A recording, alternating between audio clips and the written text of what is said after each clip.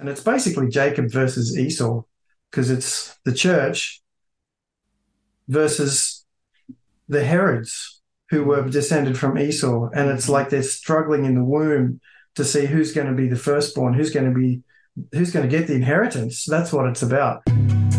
All I could see was this light coming in. The Holy Spirit went, it blew into me. I have never been the same since then. That was it. I'm done. I was born again. Welcome to the Weird Christian Podcast. I am your host, Samuel Delgado, and this is episode 79. I interview Michael Bull about the book of Revelation, and let me just go ahead and tell you, this one is not for the faint of heart. This is the longest episode I've done up until this point, but Michael said that he had no time limit, so we went for it. We talk about, of course, the book of Revelation.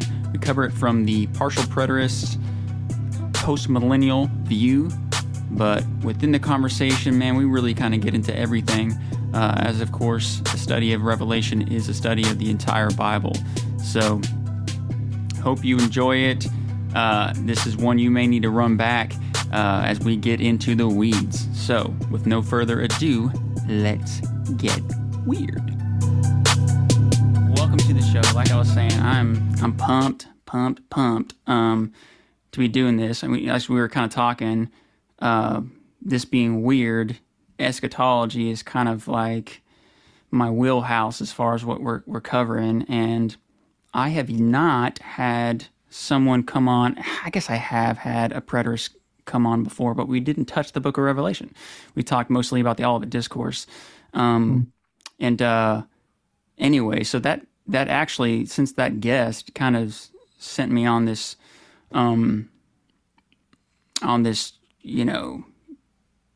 journey. I've had G.K. Bill on to kind of give his position. I've had a lot of futurists. So this will be the first time to go over the book of Revelation from a preterist standpoint. So I'm pumped to do that. Anyway, and so I'll just say off the top, man, if you're like me, I know you said this in your book. There's people that will shy away from the book of Revelation because they believe it's unknowable, and then there's people that obsess, and that's definitely me. It's just been, I'm trying to crack it and figure it out, and I've not heard a real good, a really solid interpretation. But I think the preterist view, if I'm being honest, I think the preterist view is the one that's being the most honest with the actual text itself. And I have not embraced it because of, and you're covering this from a different standpoint. My biggest thing with not fully embracing preterism is because most of it hinges on the writings of Josephus and the Jewish wars. And when I hear interpreters talk about it and they rely so heavily on it, I'm like, I mean, that's great and all, but it comes across, I don't know the word for it. It's like, I mean, really? It's like the whole thing's based off of Josephus, and it's just, I think it's kind of like a house of cards. I can't roll with that. Yeah, the question I had there was, and that's when I read David Chilton's commentary, which was my first introduction to preterism. Yeah. Can you hear me okay? Oh yeah, I hear you fine. Yeah, great. Was why would the key to this book of prophecy be outside of the Bible? That was my question. Oh, yeah. And it didn't really sort of make sense.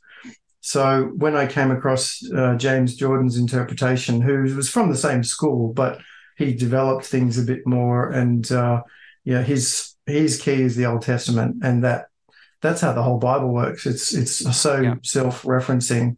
And when I saw how he operated and was listening to his lectures, I thought, he is the first person I've ever heard who can actually make sense of the details and with such ease simply by going to the Old Testament. And what I realized was it's akin to meme warfare. Like it's the same. The Bible uses the same memes over and over again and just kind of adjust them for a new purpose. And we're supposed to get the jokes. And so Revelation has its meme warfare, and the people who, hopefully the Jewish rulers, in some sense at least, if they had any access to it, and the New Testament in general, when Jesus was preaching, they would have understood what he meant when he referred to the Old Testament, things that we don't always get, that it would have hit the mark. And we use memes to engage people, and Jesus and the apostles used the Old Testament to engage people, but we don't know the Old Testament well enough, so they mystify us. So we're not getting the jokes. That's the problem. Yeah, no, you're right. And man, I've just been on a tear reading through James Jordan's stuff, and it's unbelievable, man. So you kind of got us going a little bit, but I want to back up a little bit and just have you give the listener a little bit of background as far as who you are and what got you into Bible prophecy. Okay. Well, I'm a graphic designer, so but I'm a visual thinker, and always have been. And I think if you're going to understand the Bible, you have to think visually, because it's not just dealing in imagery, but it's also dealing in architecture. And unless you can think spatially and in various sort of domains and constructs, you're going to struggle. And if you don't recognize certain arrangements as they appear again and again, I'll give an example. If you had the two bronze pillars in Solomon's temple at the entrance, and in the book of Ezekiel, the pillar of fire of the Lord is standing on the threshold. Now, if you can't, firstly, you need to understand that those two pillars represented the two trees in the Garden of Eden. But also then, if you don't notice that the glory of the Lord standing between these two pillars has a correspondence with Samson standing between the two pillars in the Philistine temple, and the same imagery comes up again and again and again. You think, okay, what is this third pillar? That's where, and God he doesn't explain himself. He's like, I'm not going to tell you, I'm going to show you. And unless you start to, and the two cherubim at the entrance to the garden with the flaming sword, the single flaming sword between them. Wow. The same construct comes up again and again, and made of different things, but and Samson's name means sunrise, and so he's this brightness shining, even though he had no eyes, which is part of the joke. So unless you think spatially, you're going to struggle. But also too, the other thing is that the Bible's made of repeated sequences, and it's like it is a bit like strands of DNA, in the sense that the same sequences get replayed over and over like a tune, but in different ways, sometimes major, sometimes minor. And we're supposed to pick that up in the same way that you might hear, a theme in a movie, that when the bad guy comes in, Darth Vader's theme, and you go, oh, here he is, And so the Bible's actually written so that we use all the skills that we use when we're watching a good movie or reading a novel, or it's written for human beings, but it's written with the same sort of strategies and literary devices and visual tropes and all that sort of stuff. So academics don't think like that. They just see everything as something brand new, and it's isolated from everything else. And so often the jokes just go over their heads.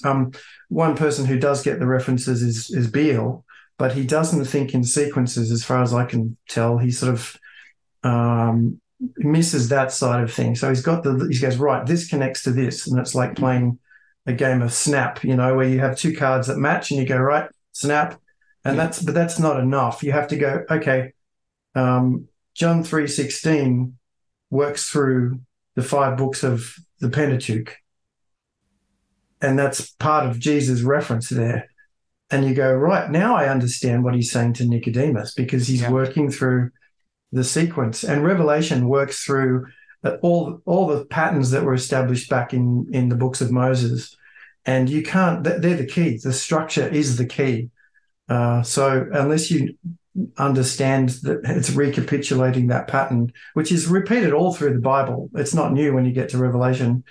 This is kind of like this, the final version of the snowball, like it's just now it's giant and it's picked up everything on the way down. Mm-hmm. And there's a British academic, I can't remember her name, but she said, Revelation is a pastiche. And she got that far. She realized that it's just grabbing a whole lot of stuff and kind of putting it together like a collage. And that's what it's doing. But you have to understand the sequence to get all the references. And the good thing is it's not that complicated a pattern. It starts in Genesis 1. So, yeah, I think that's the key. Yeah, it's getting the references. Yeah. What was the question again? It was well, you gave us some background on yourself, and it was like how you got into Bible prophecy. Yeah, well, that was James Jordan, and he's got a phrase he likes to use, which is he calls it the Bible's. We're getting into the deep weird now, so he likes the word weird. And but the thing is, once you get into it, I mean, he was always attracted to the difficult parts of the Bible and wanting to figure them out, which is fantastic. And he does a fantastic job. So when you get into it, it's not actually that weird. It's no different than what we see in a lot of other things. But yeah, so I heard his lectures and I thought, this needs a wider audience. So I wrote a book, which is about 800 pages long, which was like, someone needs to put what these guys have done all together in one book. And I did it, and it's still kind of, the thesis holds up, but it was a bit sloppy. This is 2008. And so then since then I've been, kind of working on it and refining it and systematizing it a bit. But, that's, and blogging and writing. So, that's my story. It's just one of those things. I'd always had questions like yourself. You think there's got to be some internal logic here that's governing this. God doesn't write nonsense. It's not babble. It's got to make sense. And it turns out it's so meticulously engineered that it's, as you would have read, it's a fractal. Like it's the same pattern working at multiple levels. And so you can make perfect sense of it. Yeah. So, and I'm still a graphic designer, that's, that pays the bills. Yeah. Well, man, and that's wild because, when I picked up your material, and it must have been like a recommendation that came up when I was looking for, I don't even know. I think Amazon recommended your book, but I came across it. Oh, okay. It wasn't someone saying, steer clear of this guy. I have no idea. I think that's how I came across it. Either that or I looked up Matrix, and I don't think I did that. I think it came up as a suggestion. But it came up from some other author that anyway. But when I read your material, I thought, this guy is thinking differently. You're not shy how you've taken what James B. Jordan, Peter Leithart, and some of their interpretations, and you kind of take them to the next level. And you certainly, I think you've done that. So I appreciate that you, pay homage to, where your foundation lies, but I also appreciate that you're also bringing something unique to the table. A lot of authors just kind of like recycle material, and they're not really bring anything new to the table. It's almost like a lesser version of what the author did. But I feel like you did the opposite. You kind of again just brought more out as far as what the work they have already put in. So I noticed you said that you're also writing for the Theopolis Institute as well. Which James B. Jordan, I guess that's Peter Leithart's thing. How did that come about? Well, I asked Peter Leithart to write a foreword for my Bible Matrix book, which was a summary of that really big book. Yeah. And pestered him enough that he eventually said yes. He's a lovely guy. Like, he's just so gracious, and he's been very encouraging. I mean, he's a pedo-Baptist. I'm Baptistic. I wouldn't call myself a Baptist, but he's very what's the word? Ecumenical. I don't know, but he puts up with me being a Baptist, in that sense. But he does have a history of encouraging people who have got something to offer, regardless of their differences. and he's just very gracious, and he realizes that this is a group project. Insights are going to come from different people because that's how God works, and that theology over the centuries is, God didn't spell everything out from the start. We've got the basics, obviously, but this is how he matures us. We're supposed to figure things out, and meanwhile treat each other with respect and charity and whatever. But when he started the Theopolis blog, he invited me to write, which I was quite surprised about.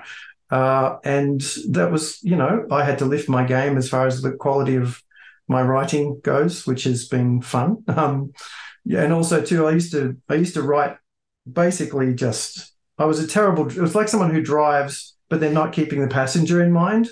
I'd be sudden stops and starts. And for me, it was just a matter of getting ideas down on the page. I thought I really need to learn to write for the reader. And so my style is a sort of a mix of James Jordan, Peter Leithart, and probably Douglas Wilson, who's a bit controversial, but he's pretty edgy the way he writes and very funny as well. So it's a mix of those three because they're the ones who I've kind of read the most. Yeah. But I mean, I probably write 2 or 3 times a year, and he's just been very encouraging. He's not that much older than me, maybe a decade, but I still think of him like my spiritual dad. These guys are my spiritual fathers as far as theology goes, but also with how they have a good sense of humor. They love looking at the tough bits of the Bible and trying to work things out. And they submit to the word. They don't judge the scriptures. They're like, if something doesn't make sense, the problem is with us, not with the Bible. And I mean, I had some years back in a fundamental Baptist church, and despite the fact that they were dispensational and not particularly academic, they honor the scriptures. And that's one thing I got from them as well, is that this is the word of God. And so when anyone has a bit of an arrogant attitude towards the Bible and says, well, it's a bit of a shambles here, or they didn't know what they were talking about there, and I don't respect I don't respect them. God, if you honor the scriptures and you submit to the Bible, then God will give you the insights. He will, there's times when I've prayed, look, please help me to understand this, and he's answered my prayer, So submission first, submission to God and to the word, and that's the only way you're going to learn, is to honor the word. So wow, that's incredible, man. That's really, really encouraging to hear. And I know just from everything I read on that website, the Theopolis Institute, I love it, and I love that Peter Leithart seems to have that approach of bringing people together. And I know he wrote a book basically just honoring James P. Jordan. So I mean, he has kind of this like, I'm not surprised to hear what you had to say, because it does seem like he is very charitable in that regard, and that's just really cool. He's just quickly, he's kind of James B. Jordan's. The first time I listened to him, I read something by him, I was like, wow, this is so different. I'm really struggling to understand how he thinks. But once you get used to it, he teaches you how to read the Bible. But that's James Jordan's a bit hard for a lot of people to swallow straight off. So Peter Leithart seems to have made it his mission to be sort of the gateway drug, to like the mediator. He sort of, takes James Jordan and sort of makes it a bit more palatable, because he's, like sort of gets you, it's like, well, I'm going to explain things in a way that you're used to hearing, but I'll be gradually introducing you to the way Jordan thinks. And because, Jordan makes connections, and you think, how do you, and people, accuse me of, how did you get from there to there? And sometimes it's just, I'm familiar enough with how this is constructed that it's just intuition. And another friend of mine who's a Presbyterian, he's, been to college and everything and seminary. And he's like, I can see the connection now that you've pointed it out, but how did you get there? And it's like making a connection when you're watching a movie. There's that again, but yeah, that's what he's done. He's not watered it down, but sort of,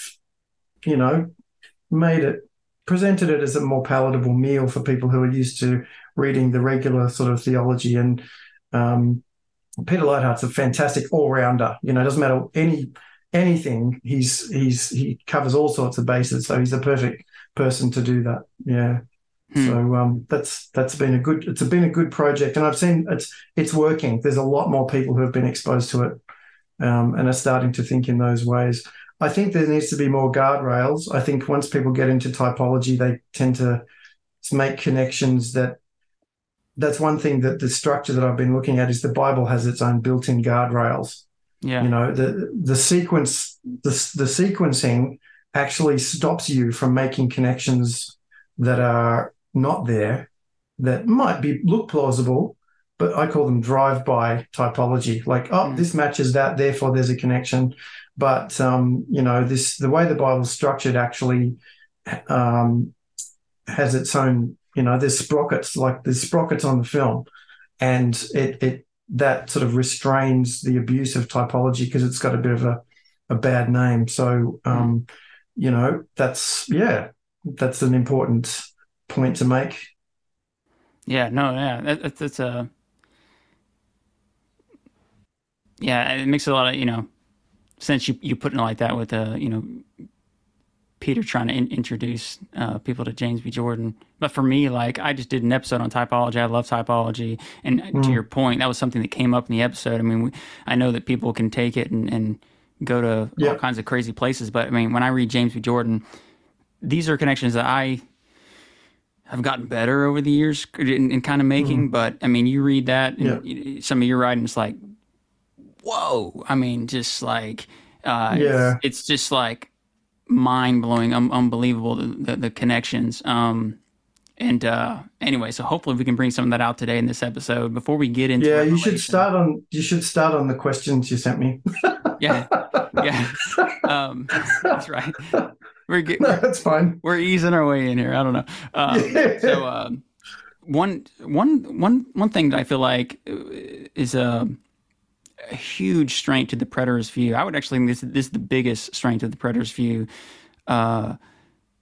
is the connection that we see between the book of Revelation and the Gospels and even the epistles, because that's one big mystery. As far as someone that holds the future view, you see all this talk of this imminent return from Paul and Peter and John.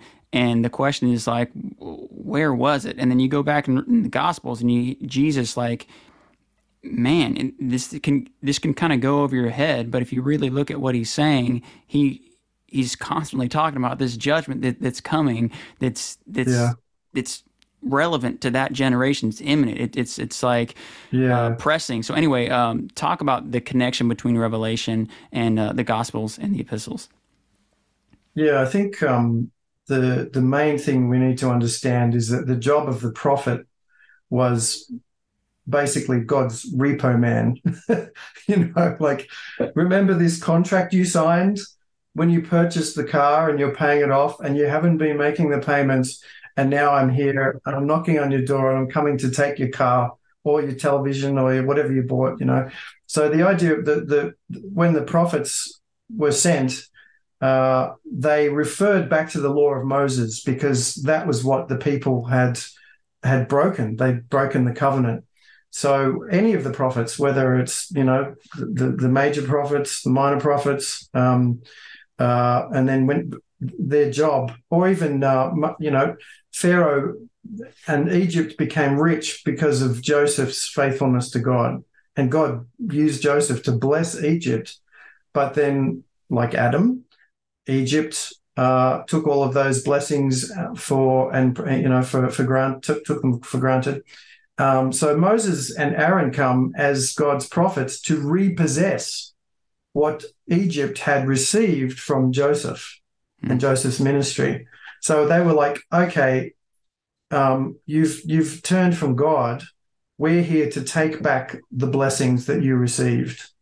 And, that's so they're the repo men. So the plagues on Egypt were an act of repossession. And then, then God's like, well, the inheritance will be given to not to your son, but to my son, Israel. And that's when they go and they will conquer Canaan. But also, too, they plunder Egypt. So when we get to the New Testament, there's so many references to the prophets. And the ministry of Jesus and the apostles, not completely, but in a big way, was announcing this lawsuit against the rulers of Jerusalem. And that's why he talks about the law and the prophets as two legal witnesses. You had to have a minimum of two witnesses to condemn somebody, 2 or 3 witnesses. It's why Jesus said, if 2 or 3 are gathered together in a matter of church discipline, there am I among you. Like you've gathered, we've got enough witnesses here. And if you're, obviously walking in the Spirit and being merciful and just, then your judgment is my judgment. You are my legal representatives. So, Revelation is, you've got this lawsuit going on from the ministry of Jesus through the ministry of the apostles. Jesus forgave the people for, crucifying him. But then when some repented, some didn't. And the ones who didn't, especially the rulers, then started massacring the church, and they filled up their sins. In other words, their blood guilt got worse and worse, and to the point where God was then totally justified in condemning them because they had not repented. And it's like, as Paul says, they hardened their hearts like Pharaoh, and it was the actual words of the prophets that hardened their hearts. As with Pharaoh, it was the words of Moses that gradually hardened his heart. And so Revelation is it's the culmination of that lawsuit, where the witnesses have now condemned them. Sorry, those who were accused had now condemned themselves by murdering the Christians, the apostles especially. And Revelation is the execution, the pronouncement of the sentence. Jesus when he says no more delay. There had been a 1 generation delay. The generation where he was on the cross, and he could have had the city and the sanctuary destroyed then and there, as it says in Daniel. But I don't believe Daniel sees that delay. He sees the death of the Messiah and the destruction of the city and the sanctuary as being almost immediate. But as in the wilderness, there's a 40-year delay. And it's like, because, and as I think it's Peter who says, well, maybe it's Paul, quotes Isaiah saying, he didn't cut us off like Sodom and Gomorrah. He gave us another chance. And the old generation was going to be, was going to die in the wilderness. And that's what Hebrews says. Hebrews constantly referring to the wilderness years. So you've got this 40-year gap. And then basically the same thing with the crucifixion of Christ is repeated, but now it's the massacre of the first fruits church. And so you've got Jesus as the head and the church as the body of the sacrifice.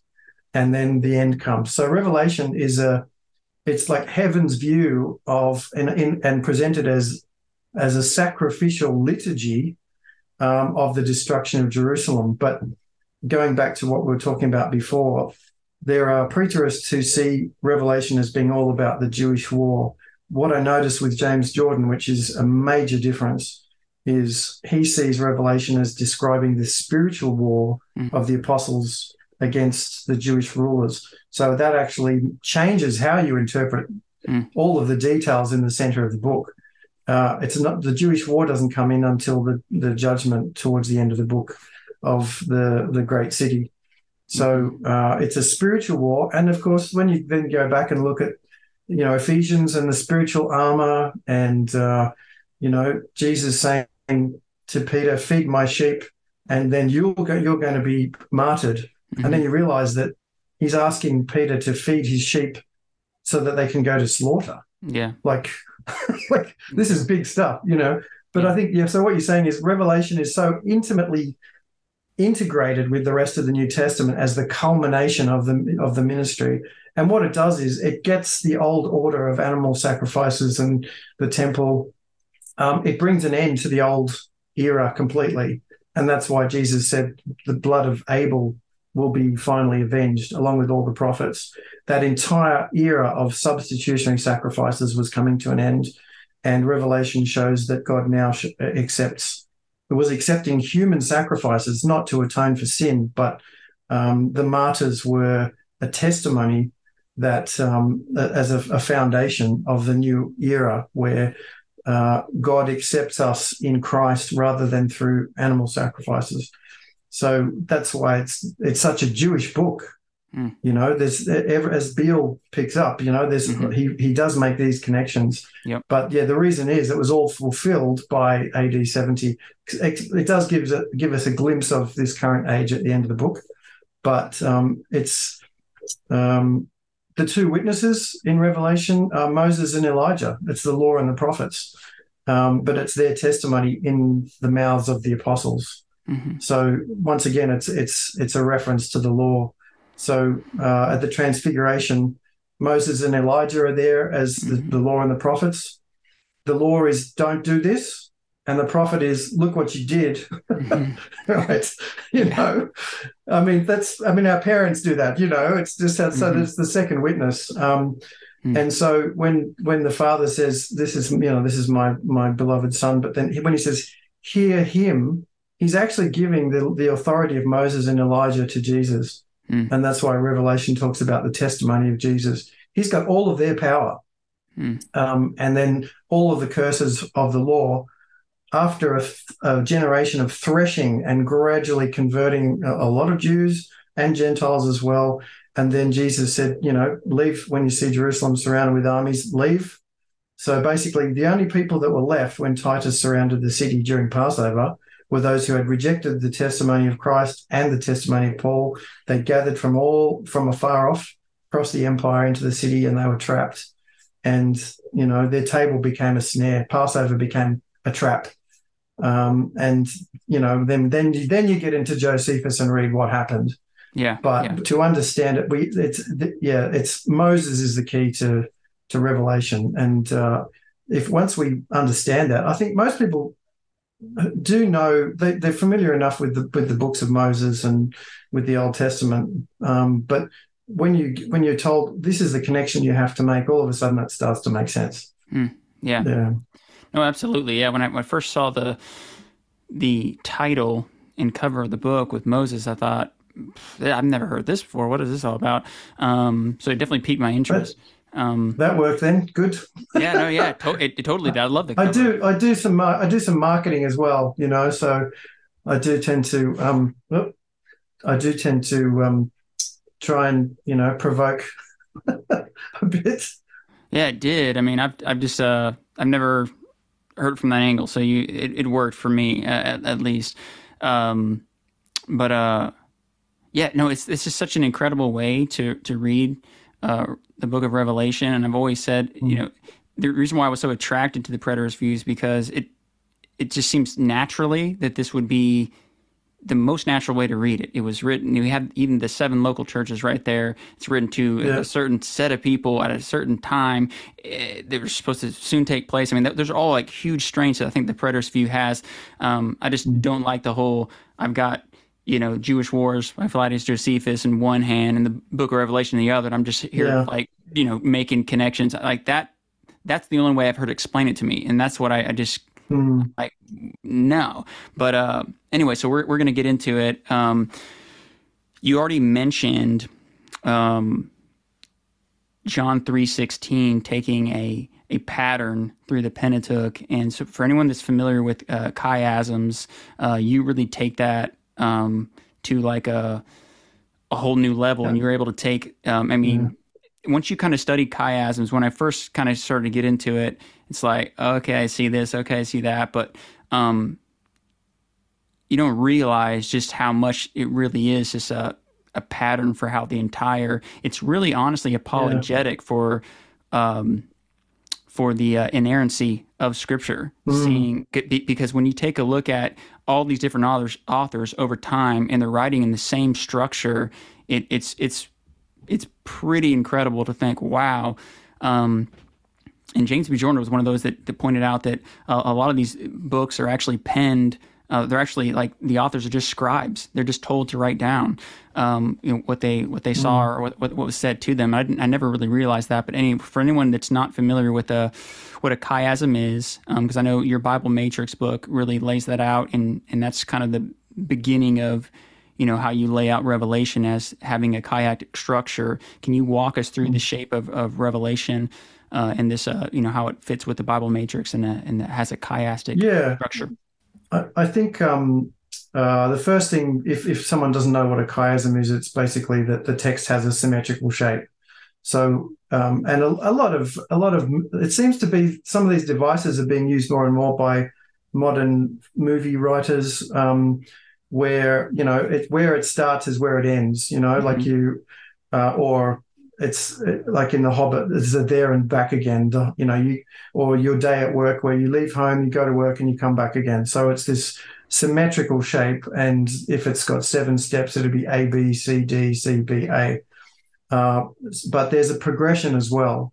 So just like when you go to work and you come back again, you're not the same person. You've earned some money, you've learned some things, you've changed the world in some way. And as in any story, it's like the hero's journey in that sense. I think the most chiasms that people pick up are merely symmetry.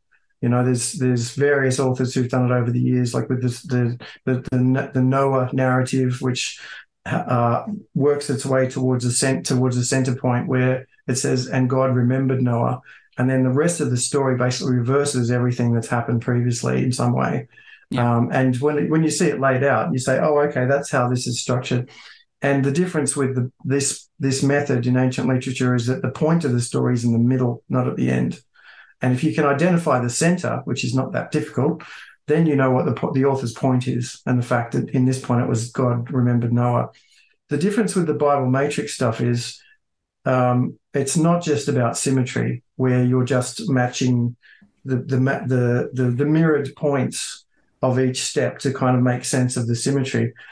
What I call these quantum chiasms, because they're entangled, like when you see that Jesus works through the books of Moses in John 3:16, for God so loved the world, Genesis, he gave his son, Passover, Exodus, whoever believes in him, Leviticus is about being a living sacrifice, will not perish, the judgment of Israel in the book of Numbers, but have everlasting life, and the promises in Deuteronomy.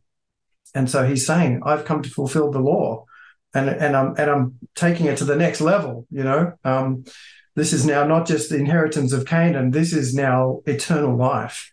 And because the Jews memorized scripture, their whole year with their feasts was the same pattern. They had this built in, so they got the references. But the quantum chiasm means that in this case, we see John 3:16 is kind of quantum entangled with the Pentateuch. And they're interpreting each other. And you see the same pattern in Genesis chapters 1 to 5, which is the legal structure of God's covenants. But what it means is that every part of the Bible is using some version of the same structure, which means they're all talking to each other at once, like the number of connections you can make. And as we're talking about Revelation actually works through the 7-fold pattern. And it's recapitulating the first 7 books of the Bible, which take us to the conquest of Canaan. But this is a spiritual conquest. And so it starts with the vision of Jesus, who is Adam in the Garden of Eden. And he's surrounded by these lampstands, and the lampstands were made to look like trees. Mm-hmm. So he's the high priest who's trimming the wicks on the lamps to make them shine brighter as he purifies the pastors of these churches and gets them as his representatives to discipline and to encourage the churches. And then Exodus is the burning bush, and that's when we actually have the letters to the 7 churches, which are a Gentile menorah, which is another joke. That's absolutely shocking, really. Mm-hmm. Leviticus is the ascension of Christ as the Lamb, and that's where we see Christ ascend to heaven, and he's the the whole world's about to come to an end, but then he opens the scroll, which is the new covenant, and the blessings and the curses come out to deal with the old order.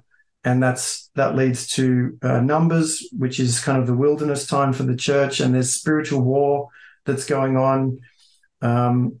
Then we have Deuteronomy, which is the repeating the law to a new generation. And here we have the trumpets, which is a battle between the true church and the false church, described in Old Testament imagery. So it's a spiritual war where the imagery is talking about ancient physical battles, but it's and there's lots of jokes, and it's basically Jacob versus Esau, because it's the church versus the Herods, who were descended from Esau, and it's like they're struggling in the womb to see who's going to be the firstborn, who's going to get the inheritance. That's what it's about. So there's lots of Jacob and Esau jokes there, mentions.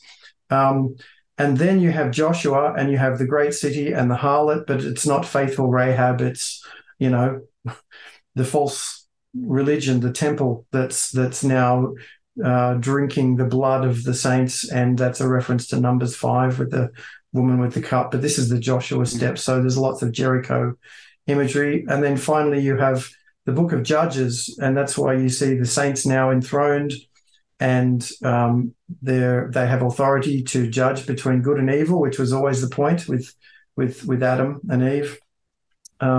So it's actually describing the time from the ascension of Christ through the apostolic witness up until the judgment of Jerusalem, and then with a glimpse of this current age at the end. And it follows the basic legal structure of God's covenants as well.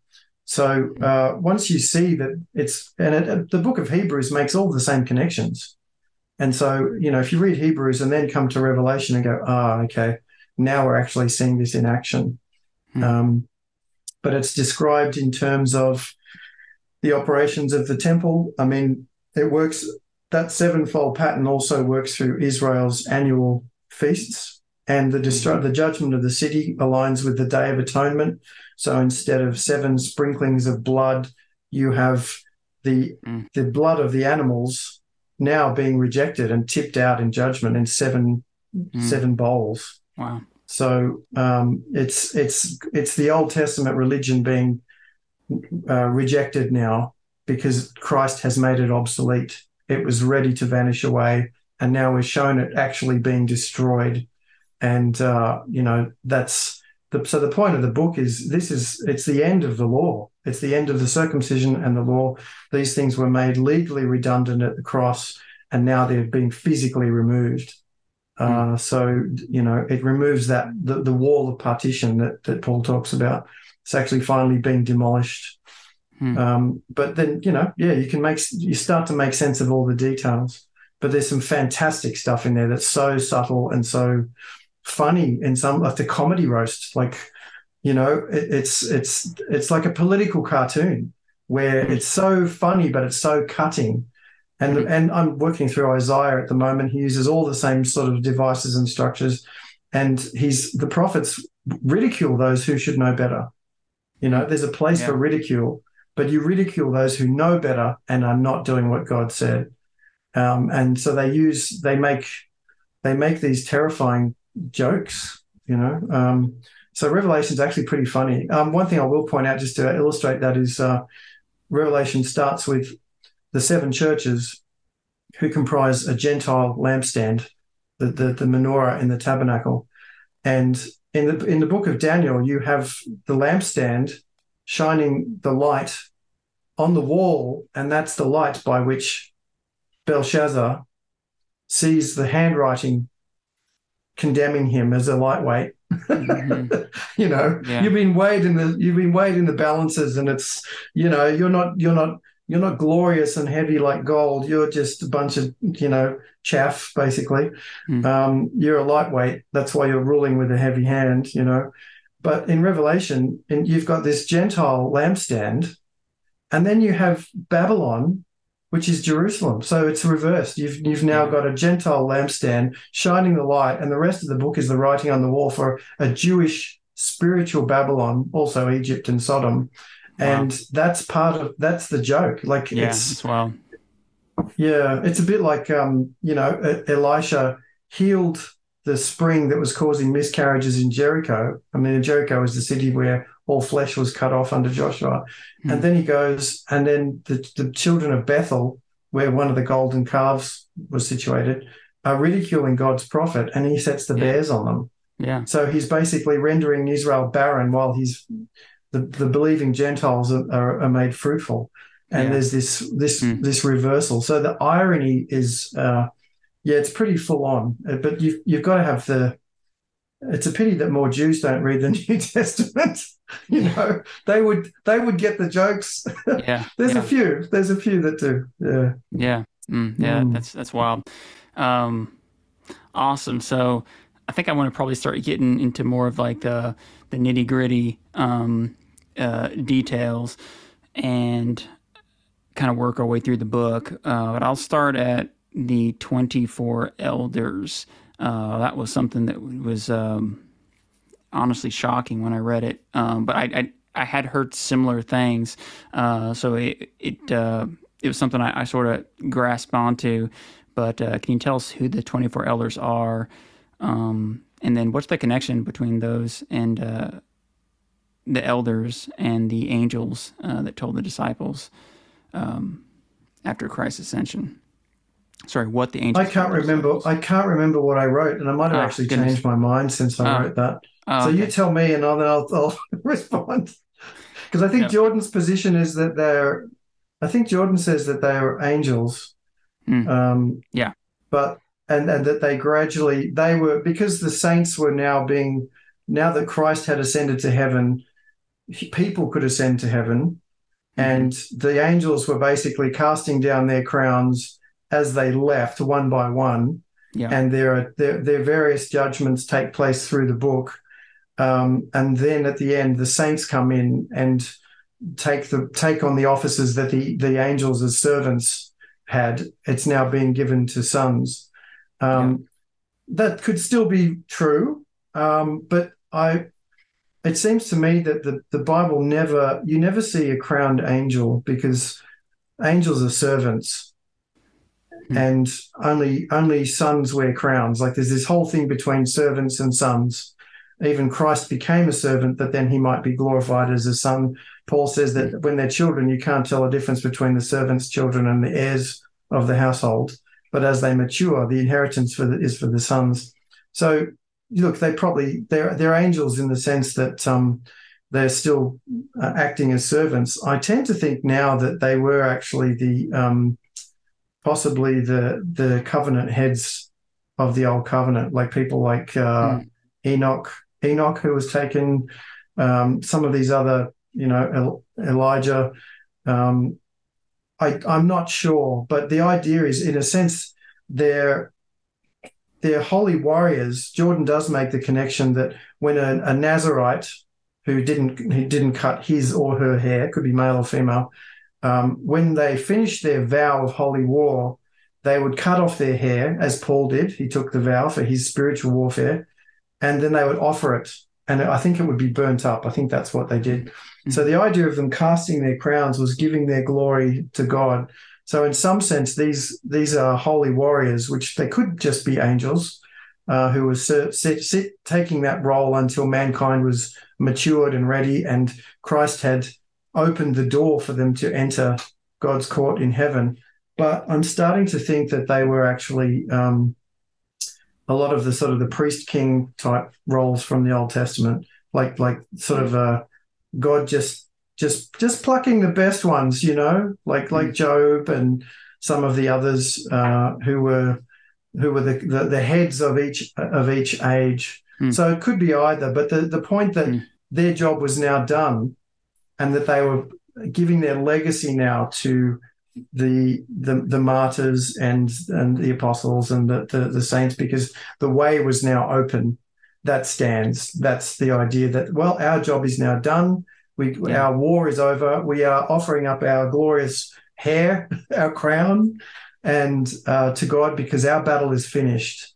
And now it's being given to the new generation. And the way the Bible works in harvest cycles, which is the same chiastic pattern, is that each cycle leaves a legacy for the next one to pick up and take on, like a baton in a race.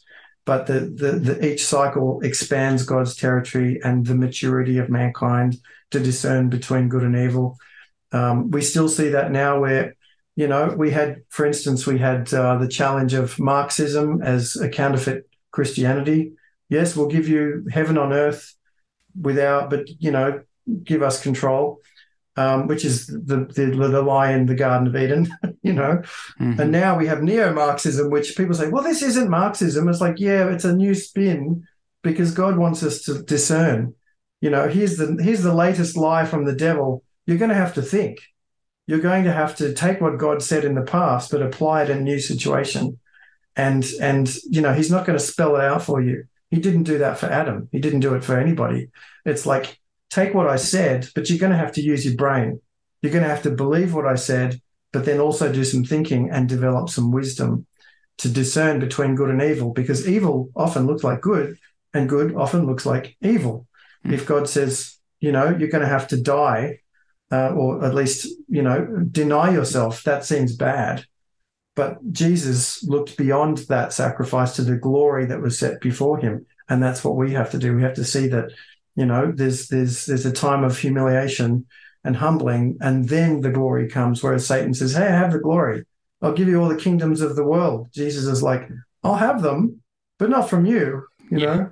And I think then Satan went and offered it to the Herods, and they said, yes, which it seems that they did. So I think this pattern, that was these elders were, that their time was done.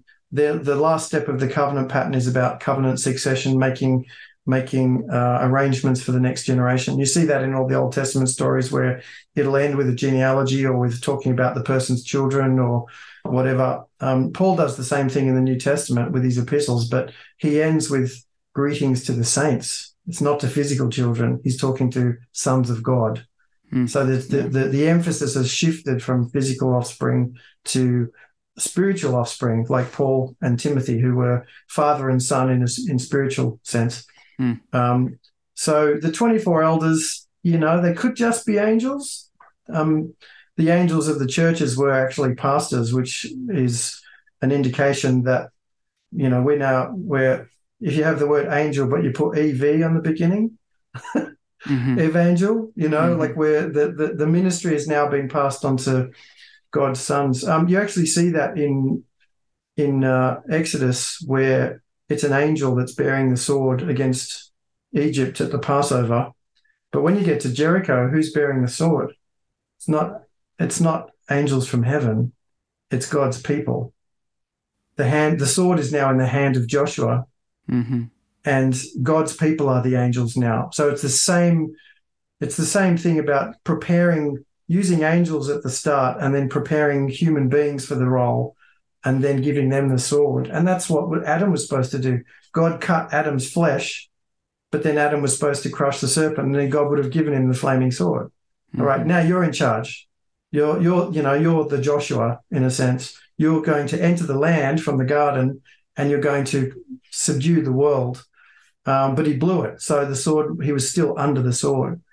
So, that's the pattern. So I think the legacy idea is still there, but I just don't see angels wearing crowns. I think these guys were sort of the preliminary. They were God's court in heaven, and they were human, but it doesn't say so. We just have to, do our best. Yeah, but the point is that their job was done. Yeah, sure. Yeah, either way, it still works as there's the changing of the guard. And I had heard an argument for why the elders had to be human as well.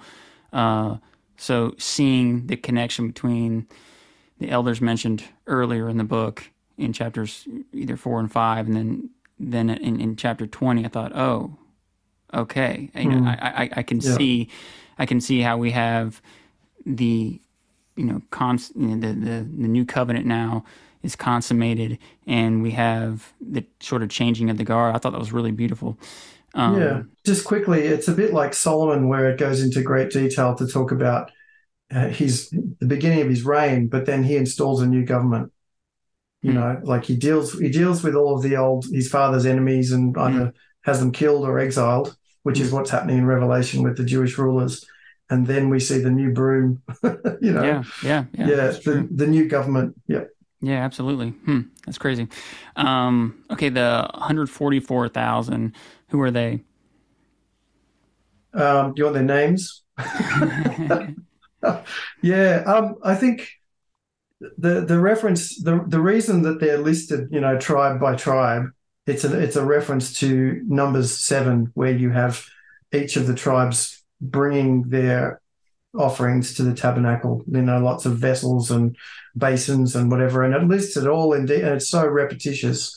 But the whole point is it's architecture and it's listing them out. But the difference with this, and this begins the sort of the Numbers section of the book, or at least leads up to it, is that these Jewish saints are the first fruits to God and the Lamb, and they are now the vessels. We're not bringing replicas of human. We're not bringing substitutes for human beings like animals and vessels and all sorts of stuff in the tabernacle. The furniture in the tabernacle all represented people. The table was the priest, the lampstand was the king, the incense altar was the prophet. And because people could not serve in God's presence in that way. So these things were like promises. Here's the offices that you're going to inherit, represented as furniture. But now in Revelation, we actually have that furniture being fulfilled. And that's why it starts with Jesus being described as a human tabernacle. He's got the lampstand in his right hand, 7 stars. So all these things that were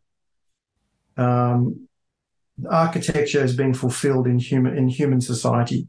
It's always the architecture is the blueprint. Now I'm going to measure that out in people, and that's why the New Jerusalem it's not a physical city. It's a city made of people. But this is the architectural blueprint. This is what it represents to God as architecture. So the 144,000, Jesus he's broken the seals on the scroll, and only he was worthy to do that, to open it. And so just as Moses ascended and received the tablets, which is like the law, our hearts are made of stone, so we get these stony tablets and it has to be engraved in us. Jesus' scroll is, I'm assuming it's vellum, and vellum was made from lamb skin, and you couldn't use it if it had spots, all right, because then it would obscure what was written on it. You could misinterpret it, whatever. So Jesus himself was the lamb without spot. He was without blemish. The Levite priests could not be physically imperfect in any way. That's why Jesus said, well, if your heart's not right with God, what good is your physical perfection? Pluck out an eye, cut off a hand, cut off a leg. It's better that you be physically imperfect and have your heart perfect with God. So it's all referring to the law. He's not that was the joke. It's not like, go and do this. It's like you're concerned with the pictures and not with the reality. So here he opens a scroll, which is it's the new covenant equivalent of the tablets of the law, but now it's the law written on flesh. And so he opens this scroll, breaks the seals, but then after that happens, 144,000 are sealed. And what it does is that turns each of them into little books. They are now little versions of this new covenant message. And what happens? Why do you seal a scroll? You do it so that no one's going to basically read it until it gets to its destination. It's a protection. It's like the seal on Christ's tomb. You put a wax seal so that they know if anybody's read it. And so these saints were sealed, and when the seal was broken was when their message reached its destination. When the seal was broken, they were killed. Their message, as the Greek word for martyr and witness is the same. It's martyroi. They were the martyrs, but it means a witness. So basically in their deaths, they were proclaiming the word, and their seals were broken as they died. So, wow. but so basically the Lamb has ascended to heaven, and these 144,000, as it says in Leviticus, the ascension offering, choose a son of the herd, the best of the flock. Job was chosen from among the other priest kings, not angels. We'll get into that another time, I guess. But he was there with all the other guys who offered sacrifices, and God chose him as the one who was blameless and perfect. So, and it's like Jesus at his baptism. All these people came for baptism, and the Father selected the one without blemish. This is my son, the son of the herd. He's the one that was promised, and he's without blemish. And now I choose him for sacrifice, and he goes into the wilderness. And so these 144,000, Jesus is the head. He's ascended. They always offer the head of the sacrifice first in Leviticus 1 of the ascension offering.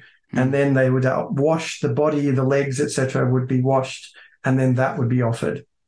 So head and body. So these 144,000 are the body. Makes me cry just thinking about it, So, but it was prefigured in the book of Numbers where they were supposed to be the pure body. Moses is the head. They'd been baptized into Moses as the head without blemish. And now they were making their offerings, but then of course they blew it. They were tested, and hence the references to Balaam and the false prophet. The temptation for the church was to go back to the old way. And so this false prophet was like, the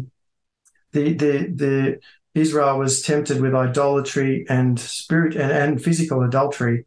But of course, then the great harlot is Jerusalem herself. The Pharisees condemned the tax collectors and the prostitutes, but Jerusalem was the biggest tax collector and the biggest prostitute, and in a collective sense.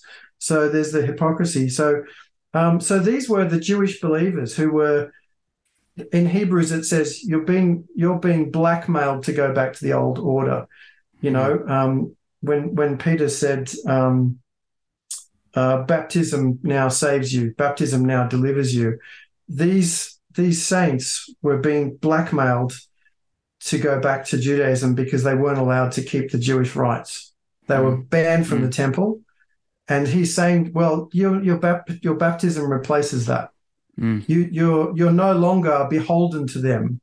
And also the judgment's coming on Jerusalem like a flood. You'll be like Noah, delivered from the old order entirely. So in a sense, the fact that they have expelled you is a blessing for you. And then I get in a bit of trouble for this one. When he talks about the spirits in prison, he's referring to the bit in where Jesus talks to those saints who have been slain and their blood, they're under the altar, like blood splashed on the sides of the altar. And he says, they're like, when are you going to avenge us? And he says, just a little longer, just one more generation. And until these New Testament saints are massacred as well as a second witness against these persecutors. And I think Peter says, but what's it later? He said he talks to Jesus preaching to the dead, I think, is it?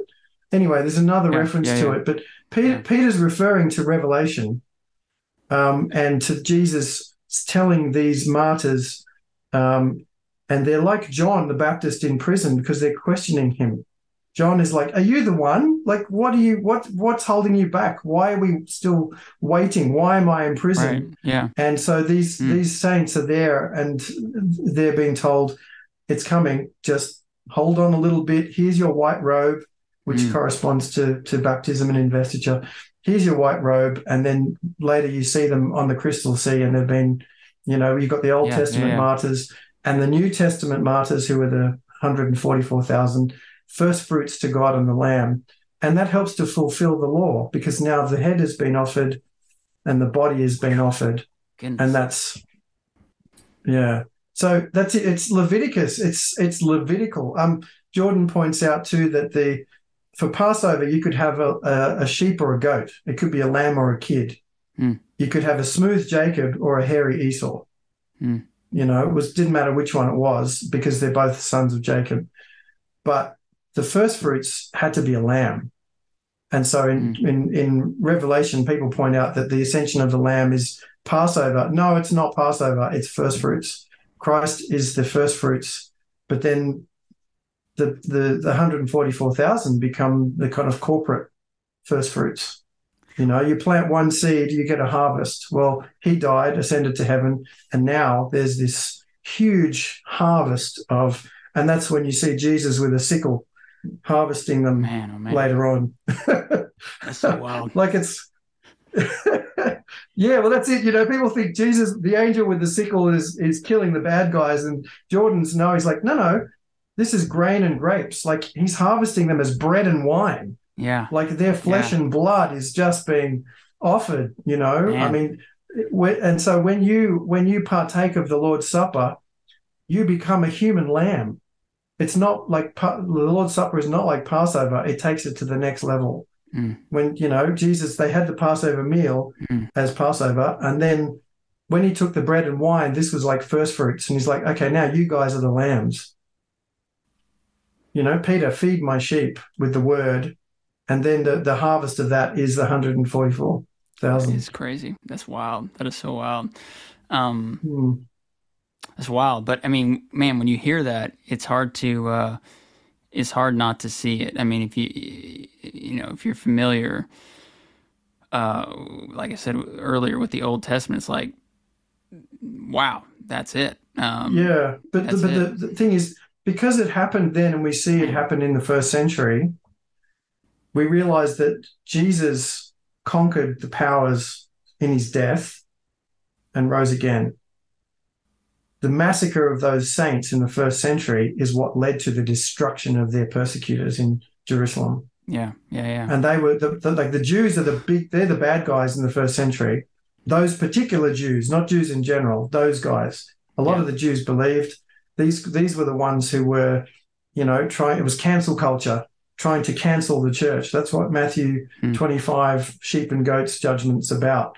You know, those who followed those who believed in Jesus and followed Jacob, the sheep, and those who followed the Herods, who are from Esau, and they're the hairy goats, okay? So this was like a Passover. And it's like, okay, I'm going to separate those of you who helped my disciples, the least of my brethren, and gave them supplies and hospitality and whatever. And here's you guys who were practicing first century cancel culture by denying them any support and trying to get rid of them. And you guys are going to be cut out of history. And the same thing happens in the exile, you know, where you had all of Israel's enemies, like, you know, the Philistines and all the other little kingdoms around the place. And the Babylonian flood wiped them all out like a flood, but only Israel rose again as the land. And all of those other kingdoms were disempowered. Okay, so you had the same thing where they were cut out of history. They were still around as individuals. Sure. You know, you had them taunting Nehemiah and others when they were trying to rebuild, but their kingdoms were gone. They were finished. So you have the same thing in the first century where this Roman, the Jewish war basically kind of wiped out all of these old powers, including the Herods, but only the church would rise again as the new, and that, you know, they would go on. But the point I was going to make there was that the massacre of those saints led to the end of their persecutors, but that was just the next shockwave. And then you have the conquest of Rome, and it just keeps, it's like a shockwave or sound waves from the cross. And so when people talk about postmillennialism as being triumphalistic, and that's the temptation, and Jordan points out, he talks about postmillennial suffering, where Jesus conquered in his death. Those first fruit saints, the 144,000, conquered in their deaths and overcame, and then God judged their persecutors. And then it just keeps going. So wherever the world is being conquered by suffering, and testimony, not just it's ups and downs. You know, we have times where the church is humbled and persecuted, and then God gives us authority, and then we get a bit corrupt and a bit complacent, and God humbles us again. And so the world is being Christianized like growth rings, and it's ups and downs, and that's the pattern. So when we read Revelation, it doesn't become irrelevant by all being mostly, at least in the first century. It actually makes it more relevant. It gives us the key to how the gospel conquers the world. So that was the next level. But also, too, you've got to remember that the Herods and Jerusalem, they were like the eggshell. And this was the new chick breaking out of the eggshell, and that like the old system had to go. Yeah. It was holding it back. They were trying to imagine, like you're in control of the temple, you've got a hold on everybody, you're making money on the sacrifices, and then there's people saying, oh, no, those are now obsolete. We have Jesus' sacrifice. What are you going to do? Like, you want to stay in business. You say, we've got to get rid of this guy. Yeah. He's taking our trade from us, Sure. Yeah. Yeah. Anyway, so that's an extended explanation of the 144,000, but they were the next harvest. Yeah. I love that explanation. I love that because it really you didn't give us the simple answer. You put it in context. In really and truly, if this is true, this puts such a bow on the end of the New Testament. And if this, without this interpretation, there's so much that's absent that seemed to be very, very important to Jesus and his ministry. And we don't ever see any of that addressed. If this is something that's in the future, where is all this that Jesus was talking about that seemed to be so important to his ministry? And even a lot of the epistles as well. So, that's why I love this interpretation so much. I like how James B. Jordan said this is really the vindication of Jesus Christ. We see it in this book. It's like, there it is. Wow. Anyway. Yeah. But also on vindication, he said he would rise from the dead, and he was vindicated. And he said that the city would be destroyed. And this is the next layer of vindication. And so where I deal with full preterists who say, oh, no, it's all finished now, the Bible's completely fulfilled, there's no final judgment, they take it to the extreme. But my point is that Jesus' first vindication was a garden vindication. He was in a garden tomb. Yeah. And that's Adam in the garden. And then his next vindication was against Cain, who killed Abel. That's why Jesus said the blood of Abel is going to be avenged. This is the murderous brother in the land, and that was the Herods, who were from Esau. And so what remains now? Garden, land, world. Yeah. The same pattern is found everywhere. Jesus was arrested, taken to the high priest, garden, Holy of Holies. Then he was sent off to Herod, land. Then he was hauled before Pilate, Rome, world. The same pattern. Paul goes through the same process. So the point is that Revelation does describe the final judgment at the end. It begins in a garden with Jesus amongst the trees, and then the bulk of the book is about the conquest of the land, and then we have a glimpse of the final judgment and the end and the final resurrection of the world.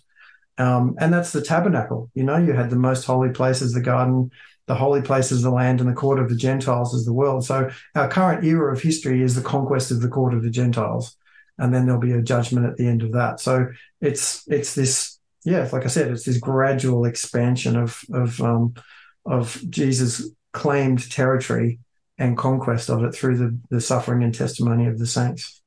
Wow, that's awesome. So I think you'll only be able to just kind of give us a big picture overview, which is why I'm kind of asking you to give us the seals, trumpets, and bowls in one question.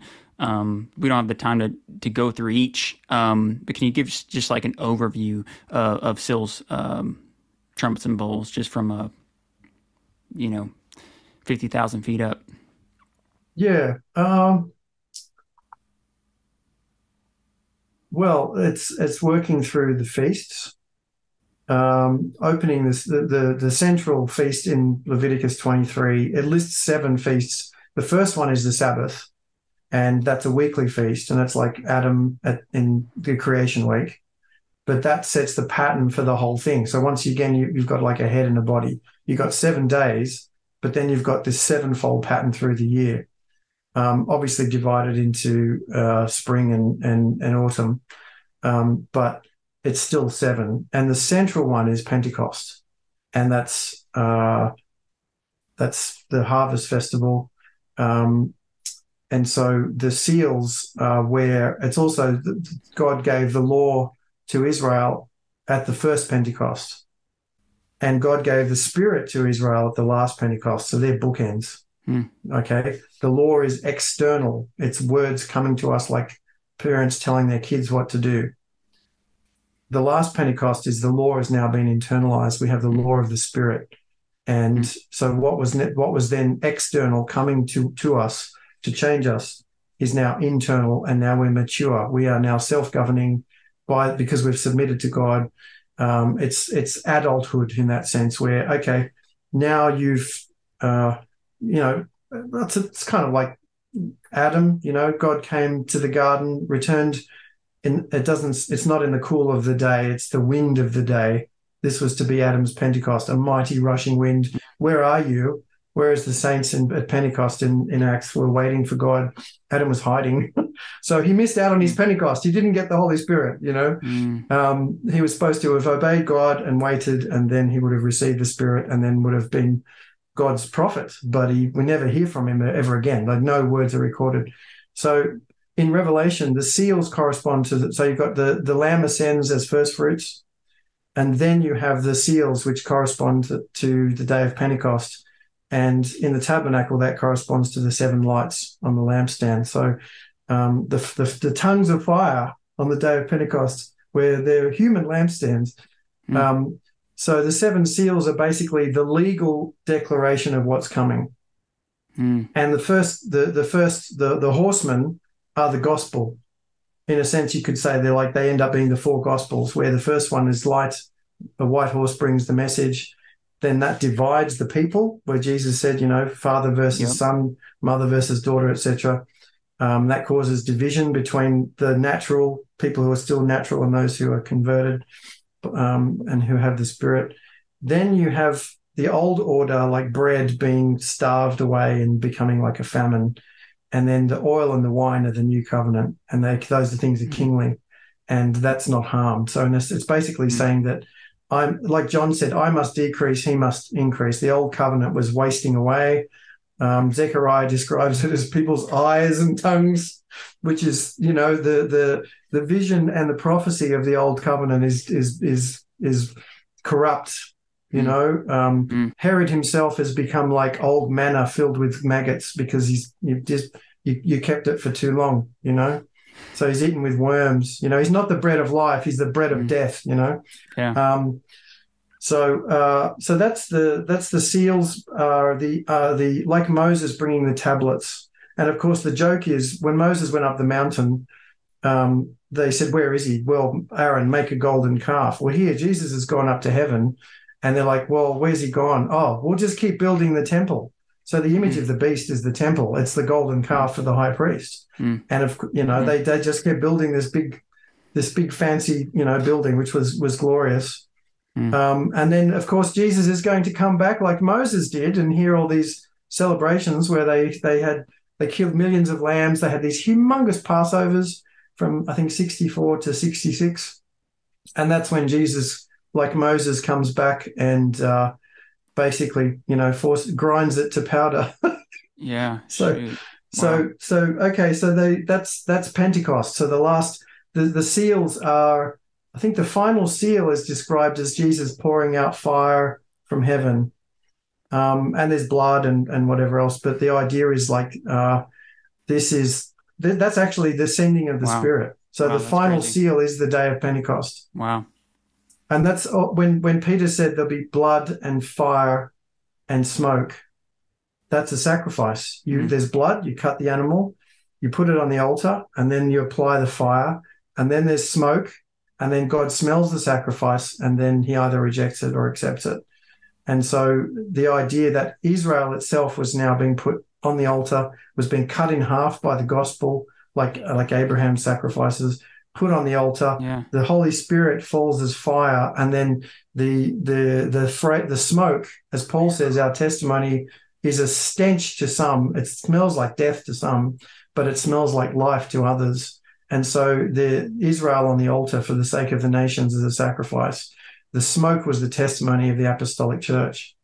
And that brings us to the trumpets, which corresponds. So we had the fire at Pentecost. The trumpets is smoke, and it's the idea of, trumpets is breath. It's a wind instrument. The creation of Adam works through the same thing, where God gives him the breath, and then the breath of life, and he becomes a living creature. Works through the same pattern. Adam becomes a living creature through this liturgical tabernacle pattern. But the Feast of Trumpets is the next one, and that's, people say, oh, no, the trumpets, Pentecost happened in the first century, but the trumpets are yet future. It's like, no, the trumpets are the testimony of the apostles. But then in Revelation, you have the trumpets as the testimony of the true church. And then in Revelation 13, you have the response of the false church, and you have the land beast and the sea beast, which is the Jews and the Romans together against the church, against the Jew-Gentile church. So now it's not Jews versus Gentiles, it's bad Jews and Gentiles versus good Jews and Gentiles. And that's when you have their false worship. They call down fire from heaven like the priests of Baal on Mount Carmel, which is quite an insult. You know, they're cutting themselves like the priests of Baal, but in this case, if they're circumcising themselves, Paul says you might as well become eunuchs for all the good it's going to do you, and that would actually render you unfit for service under the law. You know, go the whole way, really. You know, so there's good trumpets and bad trumpets. There's these two. There's a true testimony and a false testimony, and they don't corroborate. That's the point. You know, this is the Deuteronomy, the fifth feast, the fifth book, the Deuteronomy step. There's supposed to be 2 or 3 witnesses. You have the true testimony of the church, and it's 2 witnesses. Then you have a false testimony, like those who accused Jesus and said he said this and he said that and whatever. But the thing is that Judaism at that point had become demonized. It's like Jesus said, I've come and swept the house, but it'll be filled with 7 worse demons. And the worst demons are like the 7 lights of a bad lampstand. You know, the eye is the light of the body.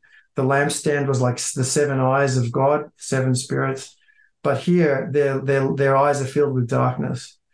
And it's like a false Pentecost, where we're claiming that we have divine unction, God's divine blessing upon us. And like Paul thought he was doing the work of God by killing the Christians. That's what they were doing. Yeah. But by this point, the other correspondence here is God sending an evil spirit to Saul after he gave the spirit to David. And Saul persecuted David. And so here you've got the old order persecuting the new order. Yeah. But God uses the old order to train the new order and humble the saints so that they were ready to take the throne. So we have to suffer in some sense to humble us, that we can take the throne from God without stealing it from him. As was what Jesus did. He didn't grasp equality with God. He was made complete or perfect through suffering. So, you know, and David he would never take the throne by his own hand, even from his own son. He would only have it from God. So that's the trumpets is the true and the false churches in their testimony, in a sense, in God's court. And then the bowls, the structure where the angels come out of the heavenly sanctuary with the bowls, it actually works through the tabernacle pattern. And it makes it, if you look at that, where the bowls are mentioned corresponds to the lampstand. So the bowls actually come from the top of the branches of the lampstand.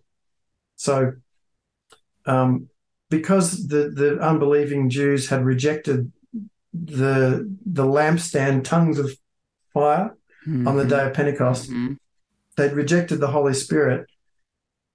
As the angels come through, they take the bowls from the top of the lampstand in heaven, and those are poured out in judgment. But the lampstand pictured the light of the law.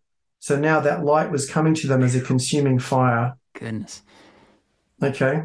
And of course, where do we first see the lampstand in Revelation? We see it in the testimony of the 7 churches.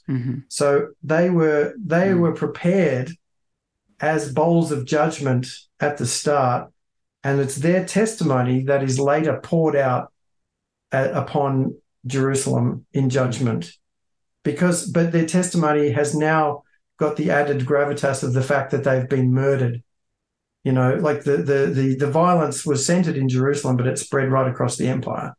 And of course, when Rome got involved and started blaming the Christians for Nero blamed the Christians. Mm-hmm. That's when the beast comes up. The sea beast comes up out of the sea. So you can imagine the Christians thinking, well, Jesus might have been a false prophet. We've now got the Jews and the Gentiles against us. The whole world is against us. That's when they started. That's the falling away. But those who persevered, as Jesus said, those who persevere to the end will be saved or delivered. He could have meant just those who survived physically to the end of the siege would be delivered. But the whole idea was perseverance, whether you live or die. So the bowls are an anti-Day of Atonement. The Yom Kippur means Day of Coverings. Apocalypse means uncovering. Revelation is an uncovering. So Jesus was on the cross naked, uncovered, and by being uncovered, he was the Day of Coverings. His nakedness led to our covering of our sins. So in Revelation, he's described as now being robed. He's now covered. He's not Adam, he's Joseph. The Genesis step of the book is he's not Adam who was in charge of the food. He's Joseph in charge of the food. And he's covered. And then he's going to expose those who had murdered him and were murdering the Christians. And that's, so the apocalypse there is, it's not just a revelation of Christ, it's an expose of those who were claiming to be the true kings of Israel, and their overt and even subtle, like the Judaizers spreading false doctrine in the church. They were all going to be uncovered, which is why they say, cover us from the face of him, like let the rocks and hills cover us. Like it's all about, well, the atonement, the covering, we rejected the blood of Christ and there's no more sacrifice for sin. And now we will atone for the blood. His blood is upon our own heads. We have to seek covering from him. And so the whole idea of the book is this huge day of coverings, and the Day of Atonement for Jerusalem was her blood was on her own head, and she was going to pay for the blood of the saints with her own blood. And that's where you read Josephus and you read about all that, Jesus said, don't weep for me, weep for yourselves and your children. Yeah. He knew what was coming. And so, she's a woman with a cup.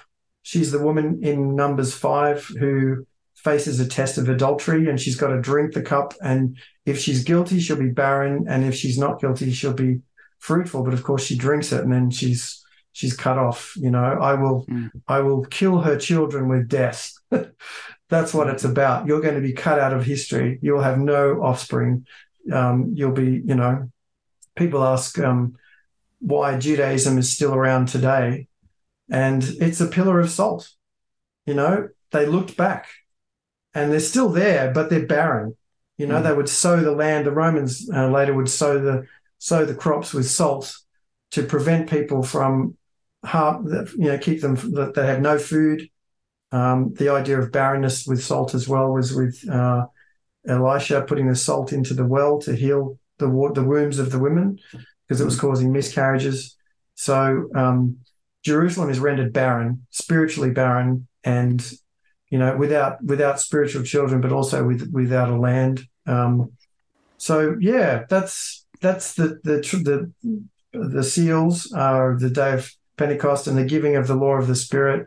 The trumpets are the result of that, because it divides Israel into consciously into two parts, where you've got the true church and the false church. Then both of them take on a Gentile component as well, because Satan's only way of doing things is to counterfeit what's true. God's created a Jew-Gentile body. Satan has to create a Jew-Gentile body to respond. But then, of course, what does Jesus do? He sets the Romans against the Jews. He sets these two halves because, as Daniel says, the iron and the clay, they're not going to stick. They can't hold together. The clay is red, which is Edom, which is Esau, which is the Herods. So it's going to fall apart. God knits things together miraculously, even Jew and Gentile, as James Jordan says. Paul's a tent maker. He's stitching Jews and Gentiles together in a new tabernacle, but Satan tries to put these things together, but they don't hold together. So it's like the unity of the Tower of Babel, which is why Jerusalem is a spiritual Babylon.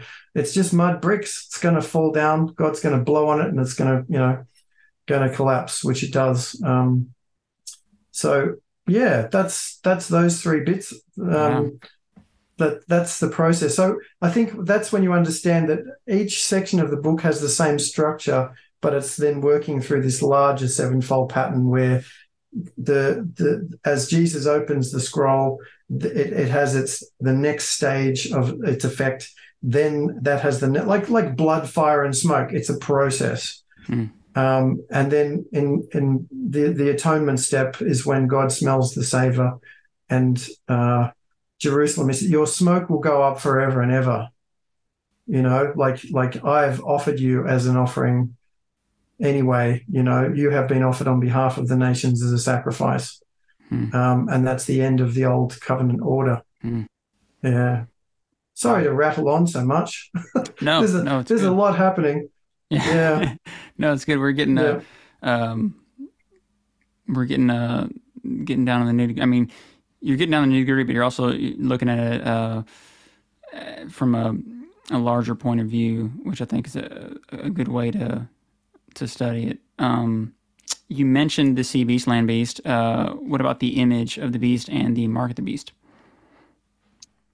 Yeah, recently we had people talking. I mean, there's always people been talking about the mark of the beast, and getting either a barcode or some kind of chip via vaccination or something.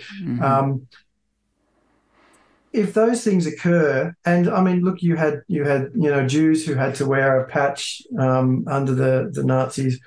I'd say that all of those things are bad, but they are application. They are not interpretation. Right. There was a mark of the beast in the first century. It doesn't mean that there will never be a similar method of control. Yeah, we're given these things to make us wise so that we can apply them. Like the reformers, they identified the harlot with Rome. The Holy Rome had become unholy. Yeah. I'd say that because Rome was massacring reformers, their application was correct, but their interpretation was incorrect. It was just that Rome was now doing exactly what the Herods did in the first century. Yeah. It's trying to silence the testimony of the Word of God, the true testimony of Christ. But now it was more subtle because it was a Christian institution that was doing it. As I said, Satan keeps upping his game. Yeah. The snake's always going to get into the garden. That's when you've got to say, hang on, the voice coming out of here is not the water of life, it's wormwood. I can tell the difference. So the mark of the beast, I think the idea of the right hand and the forehead, I mean, you have the saints sealed in their right hand and the forehead. I think it's a similar thing. I know they're sealed in the forehead from memory, but the idea is that it's inherently a spiritual mark, but I think that it's referring to the phylacteries. Like the law says that you're to bind the words of God on your forehead, and of course you've got the Jews who actually physically do that. I think they do it on their left hand though, with the straps and the little book with the box with the word. But the idea was that it's having a go at those who were loyal to the temple. Yeah. And because the temple was now beholden to, unlike Abraham, who refused to make any covenants with anybody because he's like, no, I'm answerable to God and I have to stay separate. They were, and like they did, Isaiah talks about how they made covenants with Egypt and other nations and sent envoys because they weren't trusting God for victory over the nations or to convert the nations. They had to make these treaties. And so first century Jerusalem was guilty of this same kind of statecraft where they were making treaties with Rome, as Jesus said, marrying and intermarrying. That's what it was all about. These political intermarrying to gain state power and to buy protection. And so if you were now part of the old order and of the temple and the Herods as this kind of priest kingdom, then you were not on the side of Christ. So the mark of the beast there is just basically a statement of loyalty to the old order. Yeah. Buying and selling is referring to the temple shekels. Even though that has an outcome in the economy, everything starts in the garden. And so if you're banned from the temple rites and bringing your sacrifices to the temple, then that's it. You're ostracized from the worship. So it's using land imagery to describe what's happening in the garden in that sense. Jordan brings that out really well when he talks about Genesis, where you had the garden, but then all of the gold and precious stuff was down in Havilah and Ophir. And, the nations the kings of the world would bring their riches to the tabernacle of God. Pharaoh involuntarily gave all of his riches for the tabernacle, So buying and selling is the idea of bringing your glory to God and making your offerings. So they were banned from that. Yeah. But we can still apply it, like people will always try and mark us off as individuals to break up our autonomous nuclear family structure or our national structure. Those things are God-given. They're natural boundaries, and they have to try and deal with us as individuals to gain control. That's what's happening at the moment. Yeah. Yeah. Yeah. So I take it that the image would be the temple? Yes. So the idea is, and once again, Jordan pointed out that the 10 words were graven words, graven with the finger of God. In a sense, they're 10 fingers on 2 tablets, like 2 hands. That's why it says Moses, when he broke them, he threw them out of his hands. That's what he's saying there. It's these tablets are basically the method with which we take hold of the world with God's blessing. If they follow those 10 laws, then God would bless them, and they would, submission to heaven brings dominion on earth. So the words, heaven is the mouth, then we have God's hands, and then we have our feet taking dominion, standing. Revelation's got the angels standing on the land and the sea, taking dominion over the Jews and the Gentiles. So it's top to bottom. That's it's a tabernacle as well. The tabernacle didn't have any feet, didn't have any pillars, didn't have any legs, but the temple was standing. It had landed. It's not a flying tabernacle like in Zechariah. It's come down. Its landing gear has come down. And now it's standing with its feet, and also in Solomon's temple, the altar was now next to the bronze sea. So the land and the altar was the four-cornered land, and the bronze sea was the sea. And in a sense, the temple's standing on the land and the sea because it now Solomon had dominion over Israel, but also the surrounding nations were submitting to the worship of God. Obviously, they blew it. Yeah. So Revelation, Jesus fulfills that in Revelation. And now I've lost my track. But anyway, the image of the beast was they're still building the old temple, thinking that they're Solomon. The 666 refers to Solomon's amassing 666 talents of gold in his first year in disobedience to the laws of Moses concerning Israel's kings. Don't amass gold, don't have lots of wives, and don't have lots of horses and chariots or weapons. So it's basically gold, guns, and girls. Okay, which is basically America now.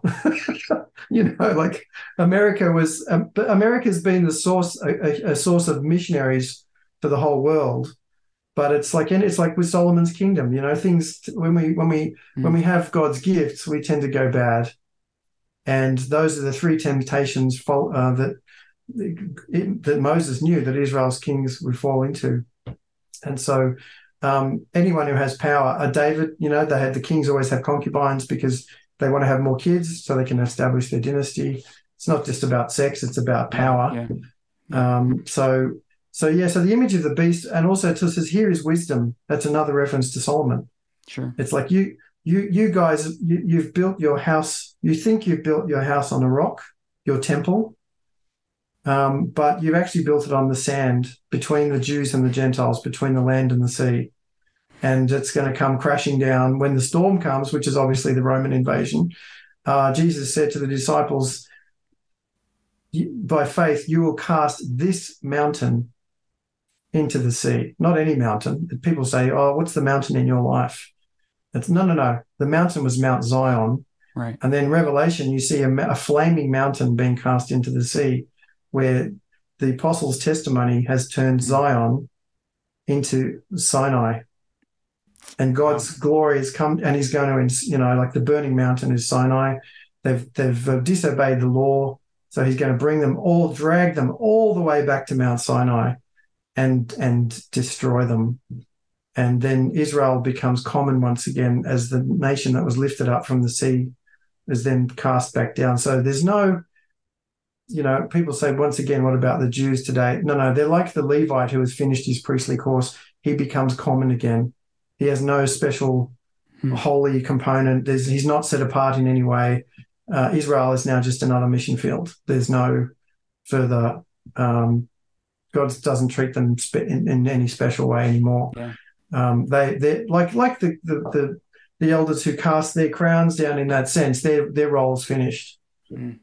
So the image of the beast is a golden calf joke, but also a reference to Solomon, where they thought they were building Solomon's temple. They thought they had God's blessing, which is why the zealots kept fighting. They had initial successes and they thought, God's on our side. And it's like, no, this is a trap. Yeah. Okay, so what about the deadly head wound and the resurrection of the beast? Yeah. Jordan sees the heads of the beast as being the various Roman empires.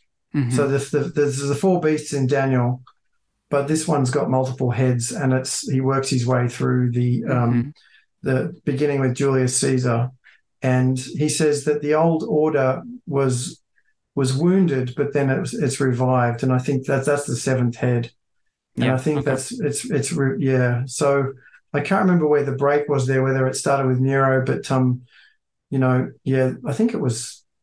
That's when the Romans didn't turn bad until Nero. Up until Nero, the Romans were protecting the Christians from the Jews. Yeah. And so the four beasts in Daniel were like big guard dogs. That's one thing I love the way that he points it out, because we always think of these beasts as being bad. But he's like, no.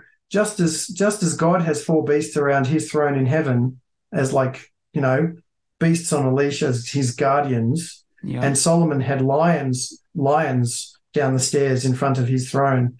So God was using these beasts like four horns around the altar to protect his people. But then when the guard dog went bad, God would have to, have them put down and he'd have a new one. So when Babylon turned bad, like God converted Nebuchadnezzar, which is just the most amazing thing when you read it. And Nebuchadnezzar sends this gospel message out to everyone in the whole world, and you're like, wow, that's just amazing. Like, who would think that? That's like Roman, like Nero's Rome being converted later on, pretty much. And Rome is the fourth beast. So, but the fourth beast turns bad under Nero and gets rabid and then starts eating everybody, attacking. And that's when it receives this. I think it's been wounded by the gospel in a sense, but then it's revived and it goes bad, and that's when, so that's the beast. But then the Herods become the face of the beast. They become the mouthpiece for this. It's not an animal we know on earth. It's not described in any way that we could say, yeah, that's a tiger or that's a whatever, a leopard or whatever they are. But this is something it's a mix of everything.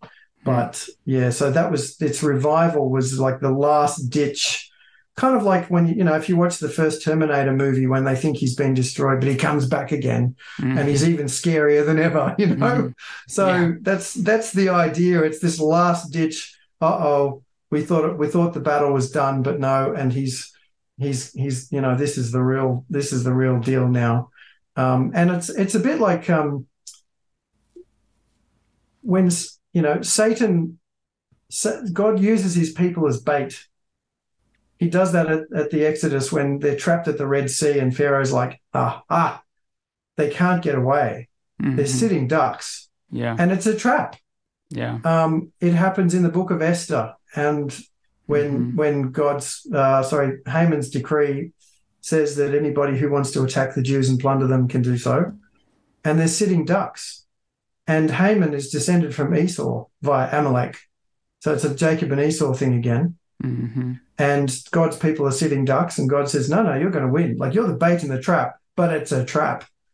And the end of Revelation actually refers to that in the event that's still future to us, where Satan's finally unbound. He's not currently unable to gather the nations as one against the church. If he did that now, we'd be gone.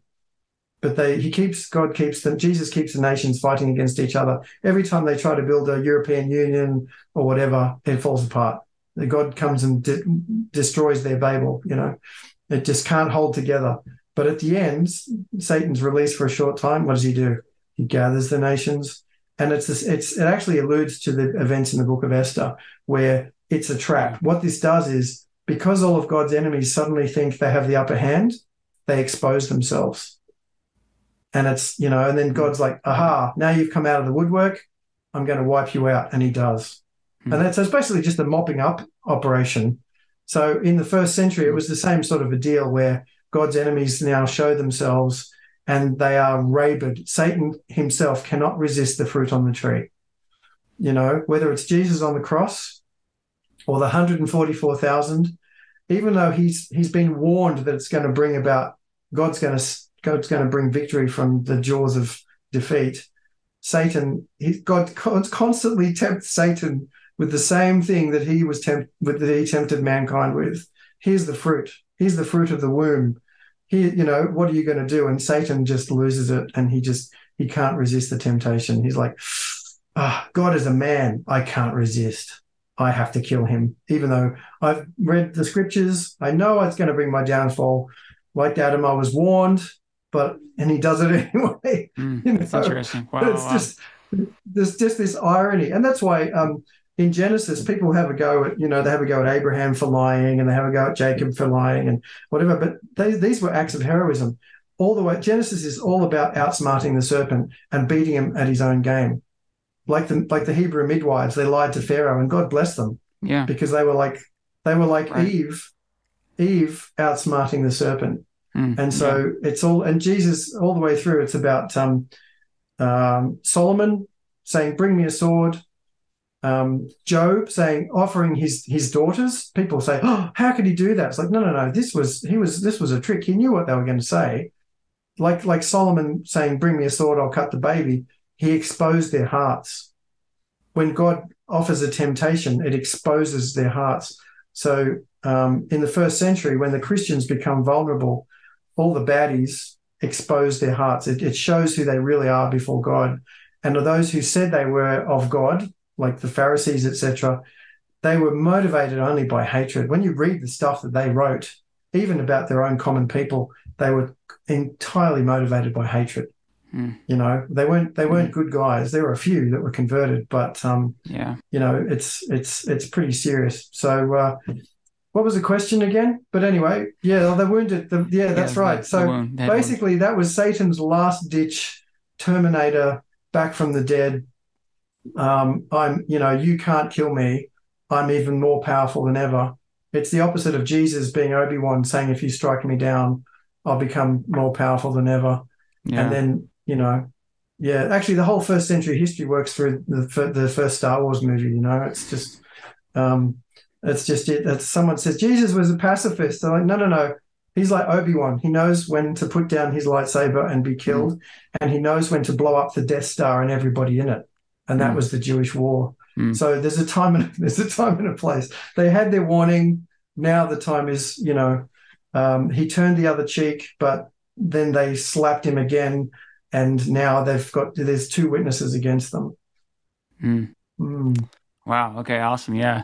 So We'll fast forward past a few chapters. I want to jump to the millennium now. How do you view the 1,000 years, the first resurrection and second death? Yeah, firstly, I think the second death is related to it sounds a bit weird, but the two goats on the Day of Atonement. And we said, as I said, that this was a big Day of Atonement against Israel because they rejected Christ's blood. They trampled it underfoot, and now they would be held, they would atone for their own sins.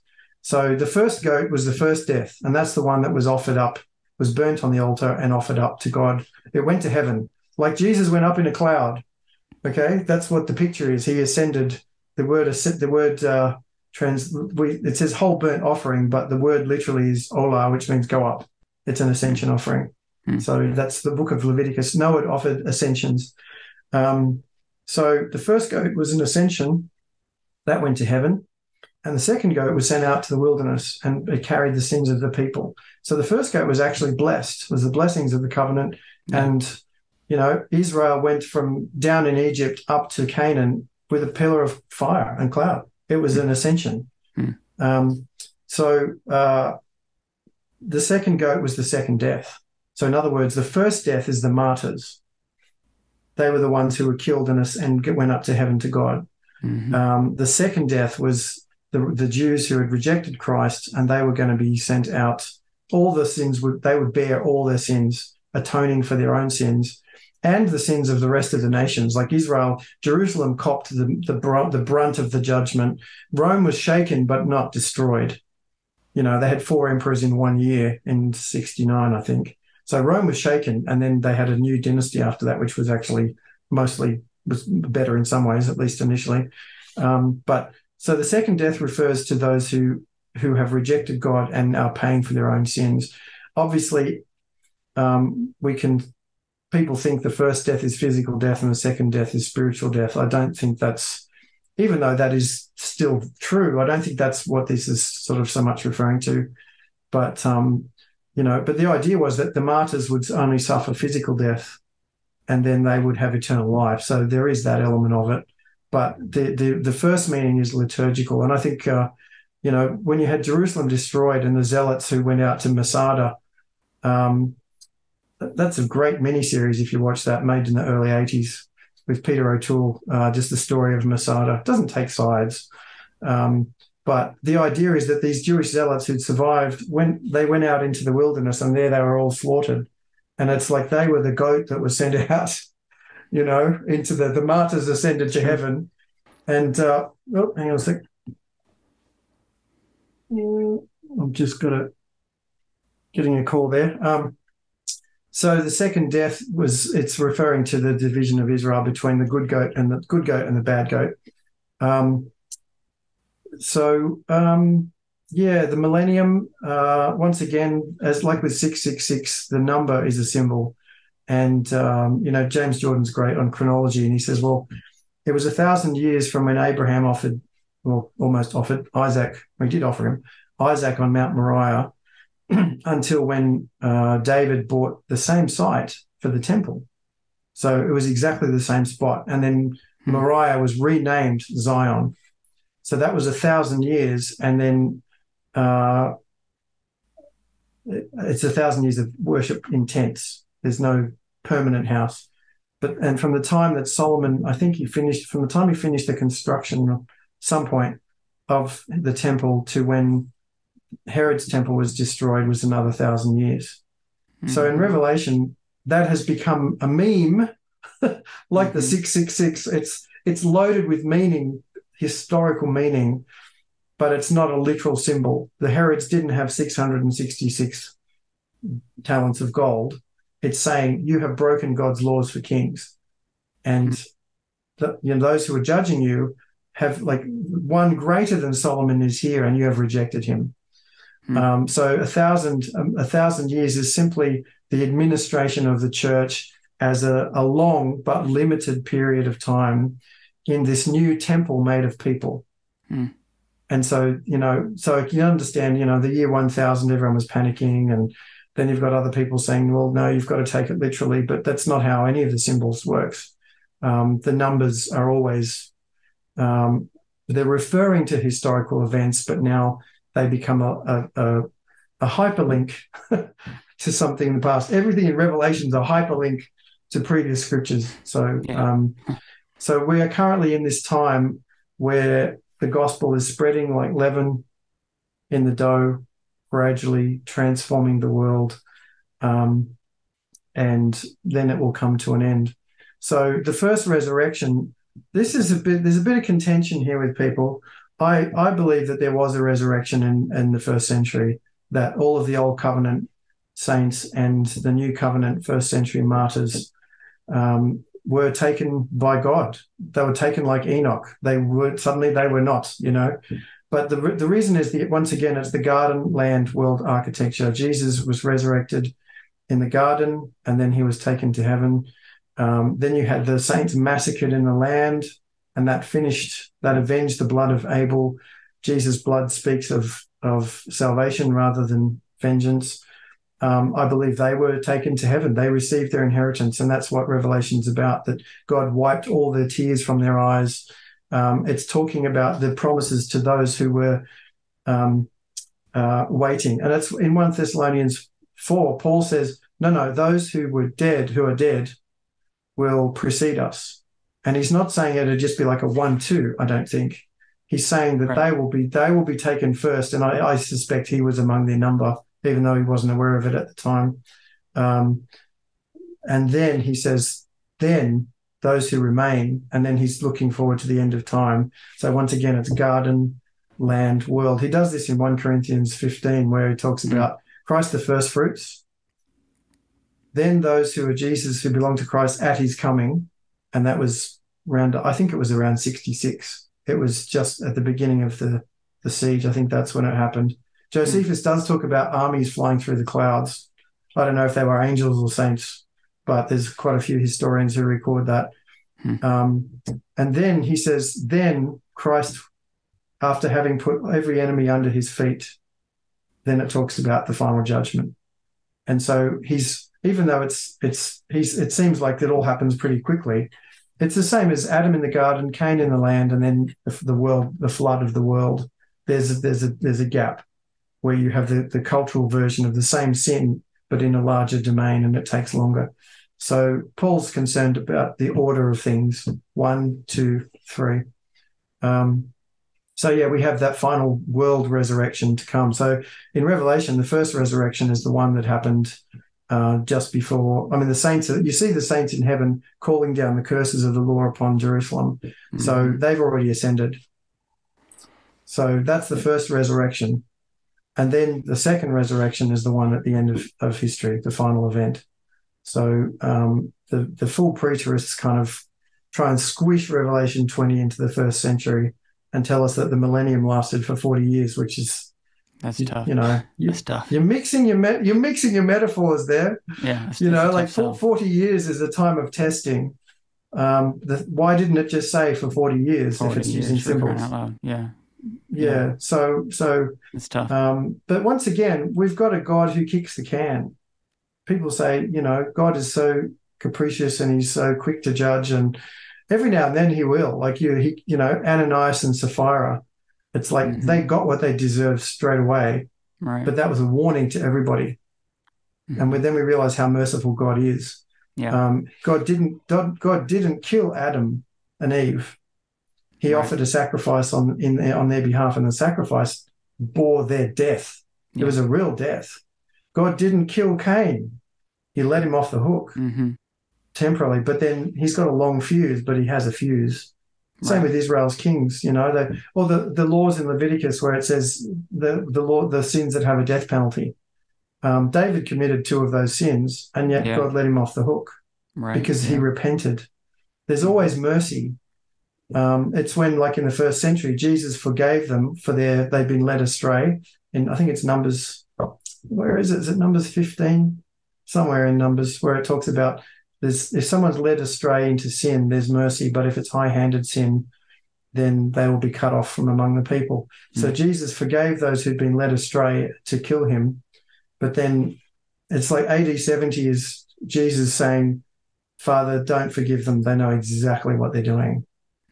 this is high-handed sin now, Yeah. and they'll be cut off, and Jerusalem was utterly cut off like Jericho. So, I think a lot of it is applying the processes we see in the Torah. Revelation just brings it all home in a cultural sense. All those things that you were warned about now, they're coming to fruition.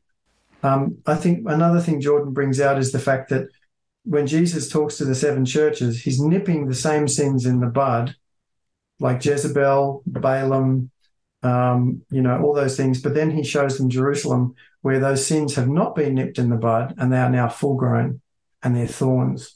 It's like the castle in Sleeping Beauty, like it's just overgrown with thorns. Like Cain is a human thorn, He draws blood.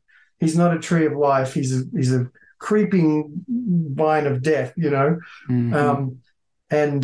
I think so when Paul talks about a thorn in the flesh, I think he's talking about, his brothers who just keep drawing blood, possibly. We don't know, but that's the symbolism.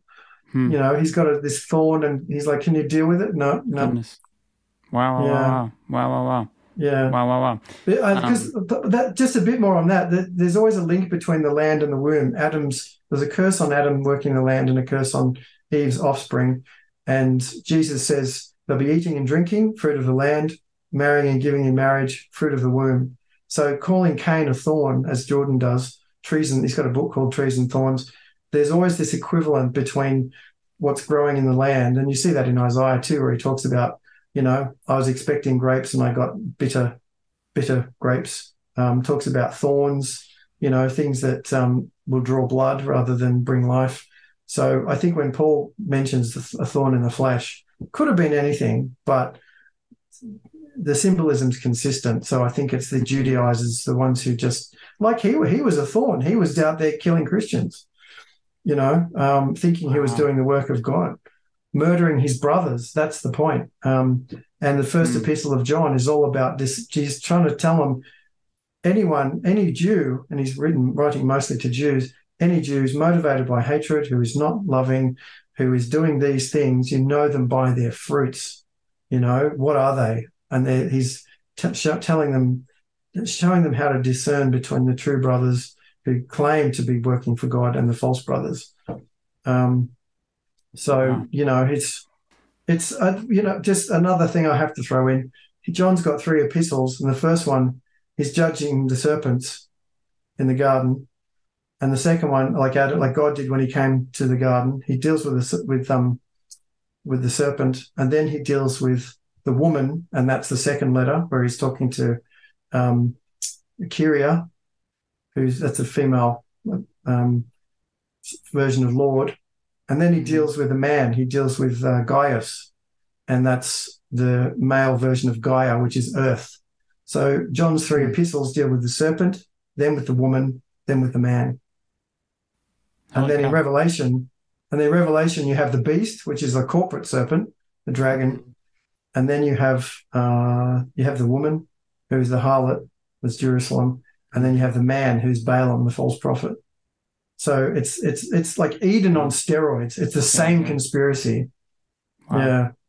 So that's what I mean. The symbolism is consistent. So whenever you see a thorn, you're supposed to go back to the curse in the Garden of Eden, and and human thorns, and of course the crown of thorns. Who put it there? It's wearing the curse, which is an obvious one. We get that one. Anyway, sorry, rambling on again. No, that's good. But it's just, look, there's a lot of people today who are into symbolism and fiction, and there's a lot of really smart fiction out there. What gets me is the fact that a lot of people who are in the Christian academies don't bother with typology, and they're missing most of the picture. So many times they're clueless as to what's really going on because they keep isolating it into little bits and not looking at it as one picture. But also, too, they treat the average Christian as an idiot that can't cope with this stuff. When I know the kind of games that my kids play, video games, they are so smart. Like, you've got to have your wits about you, and you've got to be able to think. Like people are so savvy that they can cope with this stuff. And there's some things I've shared with people who've never heard this sort of approach before, and the lights are just going on because they know all the texts, and all of a sudden you're making, it's like the links between the synapses, all the cells were there, and all of a sudden you turn the power on, and then suddenly just like, oh, wow, now I can see what's going on, And I was the same when I came across James Jordan. All of a sudden, and the Bible's so consistent that you learn something in one spot, you can apply it in so many other places. And then you start to get the jokes. Like, as I said, I'm working through Isaiah, and there's so many things there that were mysteries. And all of a sudden you say, now I get what you're doing. I understand why you said that. I understand why you put these things together. I understand why you shifted from this to that. There's a lot of stuff going on, but you've got to read cumulatively. So, yeah, and that's really, as you mentioned before, that's the book of Revelation. I mean, it's I love studying eschatology because when you study a book like Revelation, you're studying the entire Bible. Let me ask you a follow-up on the first resurrection. Actually love the interpretation that there was a resurrection because that's exactly what it says, the first resurrection. There's so many different alternative ways to explain that one, but God forbid it did actually be a resurrection. Are people, you mentioned Enoch, are you seeing people being taken alive in this resurrection, or is it just resurrection of the dead? It's a tough one because we're only told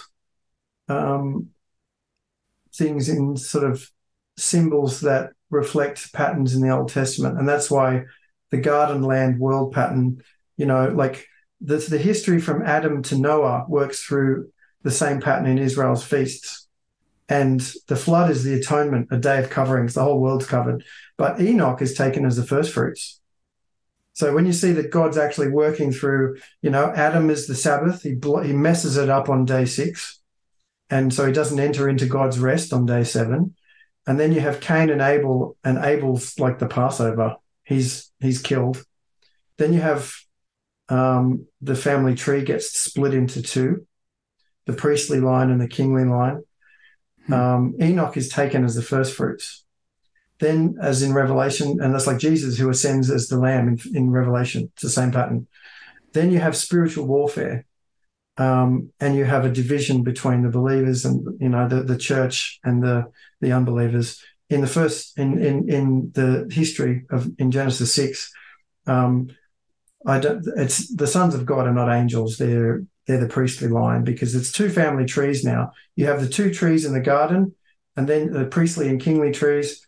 Adam steals the kingdom by stealing the kingly tree, same temptation that Jesus suffered in the wilderness. Then you have the 2 trees of Abel and Cain, priestly brother, kingly brother. Cain was the firstborn, but he usurped his brother's role and pushed in first. And like kingdom first, Adam was kingdom first. So then you've got the 2 family trees, and you have Lamech as the 7th from Adam on the kingly side, and you've got who was on that? Wasn't Enoch? Maybe it was Enoch. Anyway, the 7th from Adam, Enoch, the 7th from Adam. I think the 7th, yeah. Yeah. So once again, you've got Enoch versus Lamech. It's this diagram like a family tree, and there's the good priestly guy who's taken, and in the tabernacle, it's the same pattern in the tabernacle where you've got the ark, and then you've got the veil, which is the division. Then you've got the lampstand as the kingdom, and the table as the priesthood.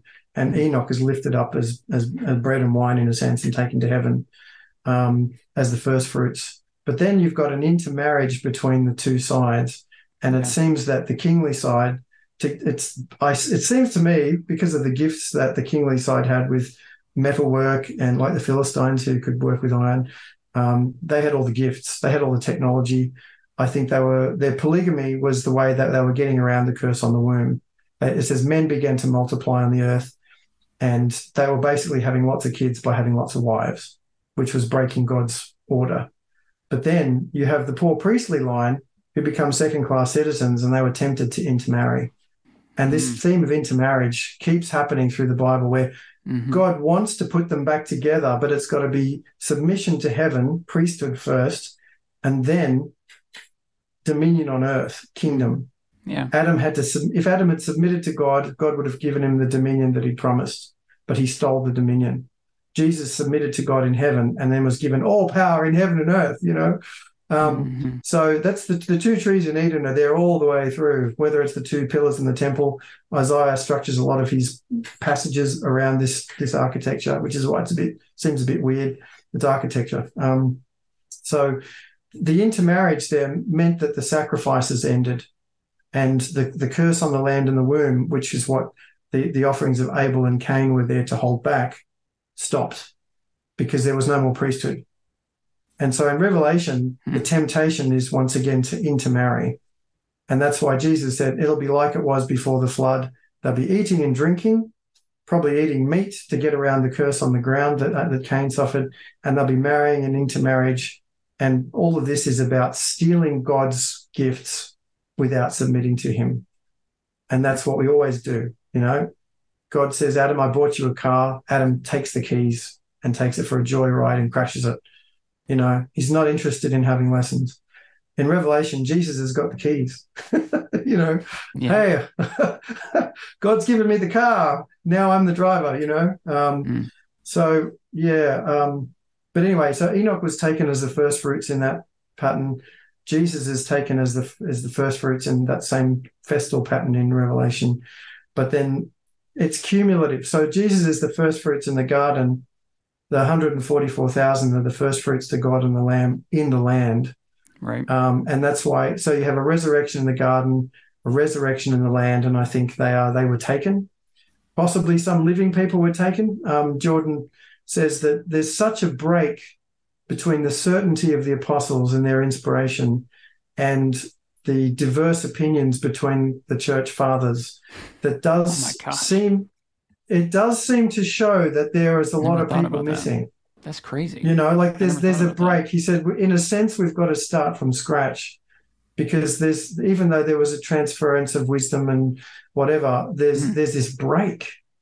Yeah. So right. It wouldn't surprise me if some people were taken alive, But I believe that if it did happen, it happened at the beginning of the siege of Jerusalem around 66, or in 66. Sure. Because that was the 7 year period that the dispensationalists think is future happened then. And you've got 3.5 years of persecution of the saints. And then you've got 3.5 years of the days of vengeance upon Israel. And that's the two goats. The first half is the first goat that goes to heaven. There it is. They go to heaven. The first goat goes to heaven, big day of atonement. And then the second goat basically goes to hell. And that's 66 to 70. So that's another liturgical support for the fact that God took the first fruits to heaven. I mean, a wave offering was always lifting something up. Mm-hmm. That's what it was. So, and also too, it ties into the fact that the Levites weren't given any land, and that pictures the curse on the land for Adam, and that was withheld mitigated through sacrifices. And then you had the virgins who voluntarily served at the tabernacle, bearing the curse on the womb. They were voluntarily barren, and that's what happened to Japheth's daughter.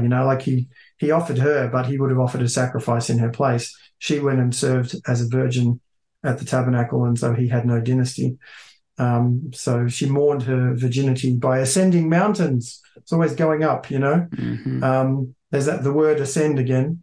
So I think they were taken to heaven as the first fruits, and they were taken like Enoch. All of a sudden, they're gone. So yeah, as Jesus was taken up out of their sight. That's the thing. Once you see the pattern, you go, oh, okay, I know what's next. Yeah. As I said, wow. I'm going through Isaiah, which is a tough book, but once you know the architecture and the pattern, you go, something to do with this should be next. There it is. Yeah. You know the tune. There it is. That's crazy. Man. That's wild. Yeah. I have a couple follow-up questions. So let me ask about I have one more on the resurrection, but before I go there, I want to get some clarity on the second death.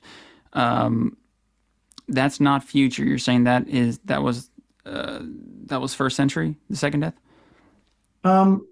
Well, it does. Once again, it seems that God kicks the can. The full preterists point out that Daniel talks about a resurrection of the good and the evil in Daniel 12 at the same time. Right. But then they say, well, if you believe in a future resurrection, then that's not the case.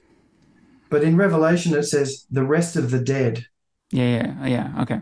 And so I think the full preterists are correct in pointing out what Daniel says. But I think that Revelation, once again, God kicks the can and says, okay, the good guys are going to get their reward now, but the bad guys, I'm going to put them on pause for now until the end. And I think that they will get the second death in an eternal sense. Then they will, the unbelievers will get their just deserts at the end. But I think it's also the fact that by putting that off until the final world judgment, every tongue will confess in one go. Yeah. Everyone from the judgment on the land and the judgment on the world will confess as one, because Jesus will then be fully vindicated, not just in the garden and the land, but also in the world. And, one thing we think about justice and mercy, but in God's mercy, he often delays things. He didn't cut off Israel in the wilderness. He didn't cut off Israel when the kings went bad. Jesus didn't have the city destroyed at his crucifixion when he could have called 10,000 angels, legions of angels. So the idea that God is patient and kind and will often break his own word, like people say, well, Adam didn't die when he sinned, so he must have only died spiritually. I'm like, no. Certainly there were spiritual consequences, but the death was borne by an animal. So, whenever Satan uses God's law to entrap people and he weaponizes it, that's what legalism is. So Satan gets Adam and Eve to sin so that God will have to kill them and Satan will get the inheritance. He's like the butler in the Aristocats. He's got to get the cats killed so he can get the money. That's what Satan does every time. He's like, I have to get these people to sin so that God will do what he said and kill them. And God keeps pulling another card out of his sleeve, like animal sacrifice or, whatever. And even then, with the destruction of the world, God's card was Noah building an ark. Like, well, okay, there's a way through this judgment for the faithful. Yeah. He always provides a way of escape. Yeah. So, that's what I think. And that's why Jesus called the Pharisees of sons of their father, the devil, because they used the law to entrap and condemn people. Wow, yeah. And that's what you see with the woman caught in adultery. We all say, well, where was the man? Obviously, but they entrapped her so that they could use her to trap Jesus. That's crazy. Satan trapped Eve in order to trap Adam. And so the story of the woman caught in adultery is a reprise of the Garden of Eden. And the serpent is the men with the rocks ready to have her killed. And there's Eve, and Jesus is both Adam, a good Adam, and the Lord who comes to offer the sacrifice because he is the sacrifice. So it's the same. So when he writes in the sand the first time with the finger of God writing the 10 Commandments, I'm sure it's thou shalt not kill or murder. That's what they were doing. They're of their father, the devil, who was a murderer from the beginning. And the second time would have been don't commit adultery. And those are the two central commands, the kingly sins of murder and adultery. You murder people to maintain your throne, and you have adultery to have lots of sons to establish your dynasty. So, that's what he's writing, the kingly sins. And that's what the devil does. And today, people say, oh, you're a legalist because you're telling me what God's law says. No. I'm telling you to save you, not to kill you. It's Satan, his strategy is entrapment. So when the sons of God marry the daughters of mankind, of Adam, it's entrapment. They're being tempted. They see these daughters. They're like Eve seeing the fruit on the tree. Oh, gee, they look good. Mm-hmm. And it's like, well, no. If you wait on God, Noah and his sons were all monogamous. that's important. And they didn't have kids. Like Noah had kids, but none of his sons had kids. So they were waiting in the ark for the fruit of the land, a new earth, and the fruit of the womb. And all of the animals in there in pairs didn't have kids. They were all Adam and Eve pairs all the way through, waiting for the promises of dominion, offspring, and food. And if you have food, you have a personal future. And if you have offspring, you have a cultural future. And so, whereas the culture before that had stolen those things from God, thinking they would have an eternal dynasty, Noah and his sons waited. But then, of course, Ham tries to steal the inheritance from his brothers. So it starts again. Yeah. Wow. Mm. Wow. But anyway, that explains Jesus' reference to eating and drinking and marrying and giving in marriage. Yeah. It's the fruit of the land and the fruit of the womb. So everything, if you don't read the Bible with the Garden of Eden in mind at every step, including Revelation, you're going to misinterpret things. Even Ezekiel's reference to donkeys. Okay, it's all about fertility. Okay, so yeah. Wow. Okay. So that was my understanding of the second death. Something you said made me question it, so I'm glad I got clarity on that. But I want to go back to the first resurrection, and my question is there a distinction between those that were part of that first resurrection in the first century when that happened, and those that are waiting for the second coming in the intermediate state?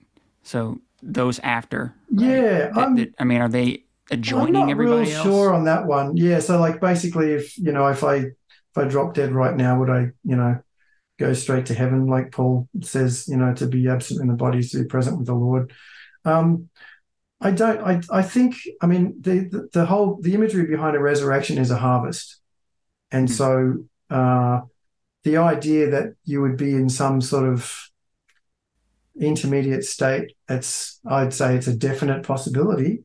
But the idea of receiving a new body, that all happens at once. Like Jesus, the reason that other people came out of their graves at Jesus' resurrection was because one seed goes into the ground and more seeds come out. And so the sign of these people coming out of the graves and then going to Jerusalem to testify, they would have died again. It wasn't an eternal type. They didn't get their eternal bodies. It was like the other, like the raising of Lazarus. He died again. But it was a sign of a greater reality to come, in the same way that Abraham understood that the land of Canaan was a sign of the heavenly country. God works in layers. He keeps moving the goalposts. He instructs us using natural things like human sons so that we can understand sons of God. That's how he works. The natural fruits are always pictures of spiritual fruits. It's just how he works. So we have visible parents like human fathers, so that we then understand a concept of an eternal invisible father.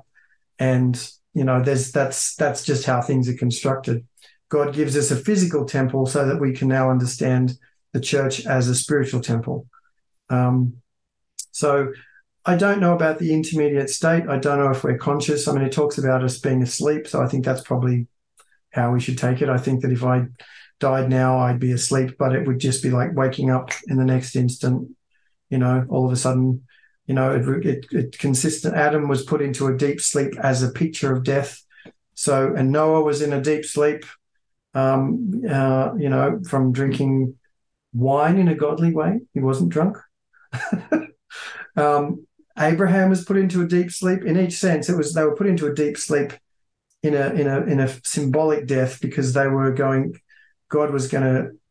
It was like a nighttime. And God, when they woke up, would be, let there be light. This is now a new order, and I'm going to establish a new covenant in you. And so, that's a new era. And it's the same with dreams. God sends dreams because he's sending light in the darkness.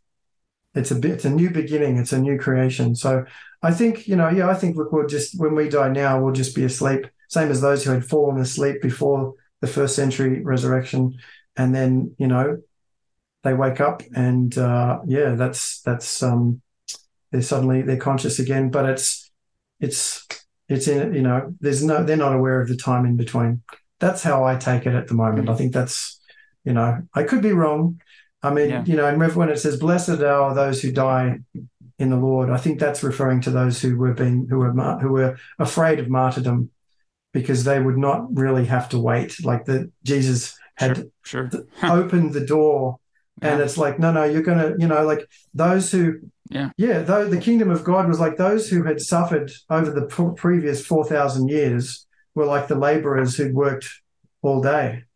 And then these guys who were coming in at the end was like, no, you get your reward straight away. Don't be afraid. Yeah. So I think that's probably the idea. It's interesting you say that. I always find it perplexing when you read about Samuel getting called up from the dead, and he's sort of upset at Saul. He's like, "Dude, why are you disturbing my sleep?" That's what he says. Like, yes, which is interesting, and that makes sense to me. When you say there's a first resurrection, it makes sense that the rest of the dead, both righteous and unrighteous, are both waiting for that second. That concept of asleep is really interesting, though. I know James B. Jordan writes about the Abraham's bosom, the first firmament heaven, and the veil being torn, representing the separation between that first firmament heaven and heaven where God dwells. And that's a picture of that resurrection, them being taken into the presence of God after, the end of the old covenant, which is really beautiful. So in some sense, I can kind of see, how do you reconcile that? I guess, would you take Paul's words to say to die is to be in the presence of the Lord in reference to that first resurrection? Or, I guess, how would you make sense of that? I think possibly, the only way I could reconcile that is to say that the Bible often speaks of things from our perception. It's like, the two lights in the sky, they're exactly the same size. That's why we can have an eclipse. We now know that they're not the same size, but they look like they're the same size. And it talks of, the same, as he points out, the same way that we talk about the sun coming up and going down. So speaking of things from a human's perspective, perhaps that's what Paul's doing there. Sure. He knew that if he fell asleep, he would the next thing he knew, he would be in the presence of the Lord. But I think that's what makes sense. But also the fact that every day where we wake up, we go through our day, and then we go to sleep. Every day is, as he points out, morning and evening is a picture of death and resurrection. The biblical sevenfold pattern is found in every work day, and in a human life where you, like, the biblical pattern is you get up, you go to work, you do the work, you get the reward, you come home, have a meal, and then you go to sleep. Well, that's a human life in miniature. Like, our career is a central part of our life. That's the time when we're most physically able. And then as we get older, people rely on our wisdom, and we have the rewards of having worked.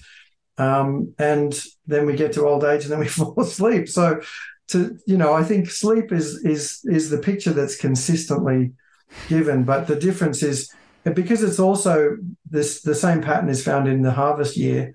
At the end of the year, the last festival, booths or tabernacles, also known as ingathering, the idea is that if you've been faithful, you're gathered to your fathers. And that's the idea of someone being buried in the land. But if you were left unburied, the birds and the beasts would come and eat you, and you'd be scattered. And that's the idea of, you have not been gathered to your fathers. You have disintegrated. Like, you've just been scattered here and there, and there's no resurrection for you in that sense. Like, God's not going to put you back together. Like, that's eternal death. That's why I think Naaman who requested for a truckload of soil from the Holy Land. Yeah, he took so he could be buried in it. I mean, it's the promise of and the idea that you wanted to be buried in the land. So, and the first century resurrection was all about the resurrection from the land of Israel as a microcosm of all the dry land of the world, because it was a sacrificial substitute, to hold back the flood. That was another something God pulled from his sleeve. Satan's like, well, things have gone bad with Ham in the garden, and now they're going bad with the Tower of Babel and the land. Now we just have to wait for the world again, and God's going to have to destroy everyone, and he promised he wouldn't. So what does God do? He calls Abraham and sets up a miniature land, the land of Canaan. And that's why the prophets all use creation language. The end will come with a flood. Well, a flood of what? Troops. It's a social land and sea. The Jews of the land and the Gentiles of the sea. So God, once again, it's like when I was a kid, they didn't have CGI. So when you wanted to blow up a building or a mountain or something, you build a model. Yeah. And they're getting back to building models now, which is amazing. So God built a model, just like the tabernacle was a model of the universe, the cosmos. So Israel was a model, and the 12 tribes were a model of all the nations. So, that's how he got out of that one. He, once again, like with Adam, he put in a substitute. So to prevent another flood, he put in a substitute, land and sea. And I think that's the key to Revelation as well, because it talks about, judgment on the earth when it's really judgment on the land. All the tribes of the land will mourn. A beast coming up out of the sea is Neronic Rome coming up out of the nations, So once you get this sort of substitutionary image, it's no different than the Jews wouldn't eat the socket of the hip, because they understood that the animals were sacrificial representatives of people. So they got it. We don't. We're a bit thick. Yeah, we shouldn't be. Yeah, it's a modernist, modernist scientific mind that just doesn't get typological links too well. Although I think we do. I think we just switch it off when we come to the Bible for some reason. Yeah, right. My goal is to get people reading the Bible the way they would watch a movie or read a novel, because it uses all the same devices and better. Like reading Tolkien is just a gateway drug to the Bible. Tolkien seems pretty shallow once you get into biblical typology. I'm not knocking him at all, but just like after getting into this sort of stuff, anything else is like, really? Is that all you got? This is so multi-layered, absolutely, and so rich. Like it's just amazing. Yeah, absolutely. Oh wow. Okay. I'm going to go back to this first resurrection again. I think I have a couple of follow-up questions. I can't get off of it. I know you keep putting the train back on the tracks. That's okay.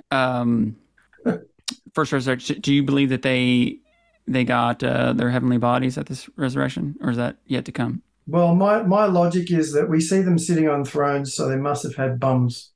Okay, I got you. Yeah. And, also, too, I think that the message there is that, like in the Old Testament, you see angels come down and take on human bodies, but then they tend to just kind of disappear. Like the angel that came and spoke to Samson's mother, the woman referring to Eve. It went up with the sacrifice in the flame. Yeah. The angels that went to Sodom as two witnesses just vanish pretty much. And I think the idea is that they come down, they take on human bodies, but in a sense they take on flesh, but they never took flesh to heaven. And that's the idea that the human form could not be accepted in heaven in that sort of a sacrificial sense. I know I said that the elders might have been, covenant heads from the Old Testament, but God's more concerned with the picture, and the image is that Christ was the first person to take a human body, take the flesh to heaven. And so to think that the first resurrection was only spiritual kind of says, well, okay, what was the point of Jesus taking a human body to heaven? In a sense, like the unchangeable God has changed in the sense that there is now a man in the glory. and the man is the image of God. Like the human form is a tabernacle, and the tabernacle is, Father, Son, and Spirit in its layout. So I think they did receive human physical bodies. I think that was the whole point, that it wasn't just kind of, smoke that went up to heaven. It was a transformed, glorious body. I mean, look, Jesus' body, his resurrection body was kind of a picture of that. It was a better version of he could now pass through closed doors. Like it's the idea that it's still a physical body, but it's people talk about the sort of the difference between the natural and the spiritual, but what we see in from the beginning is that God creates the natural and then clothes it in the spiritual. So Adam was natural and he was naked. When God returned, if Adam had obeyed, he would have been given a robe of righteousness and clothed with glory. He would have been anointed with the Spirit. He would have been God's prophet, a priest, king, and a prophet, because that's the order. That's how it goes. Yeah. You hear God, you act for God, and then you speak for God. So the prophet is the most mature. So the idea then of Jesus' resurrection body, it's still the natural body, but now it's clothed in the supernatural. That's the idea of a sacrifice ascending in flame and smoke. It's clothed in glory. So our supernatural bodies will still have the natural element. So the idea of people around us who are lost, who are still the natural man, it's not that the natural's bad, it's that it's not complete. Sure. It's not the finished product. It's still got to be, it's like you've got to put the meat in the oven, and then when it comes out, then it's glorious. Then, like God doesn't have raw meat. It's got to be cooked. He's got to smell it. The day of Pentecost, put the fire on the meat. And now all of a sudden we have, that's how God thinks. I call it God's kitchen. Whenever you're going through suffering, you're in God's kitchen. He's cutting you up, and something better is going to come out the other side. Like Job, at the end, he's not just a good cut of meat. He's now a meal. he's now a feast, but he feasts with God. So yeah, if you're suffering in any way, God's preparing you for something better. Yeah. Okay, I got one more question on the resurrection, and then we'll move on. We'll try to get to our last chapter. I'm doing my best, but you're doing great. The key is to see it as another expression of processes that we should already be familiar with.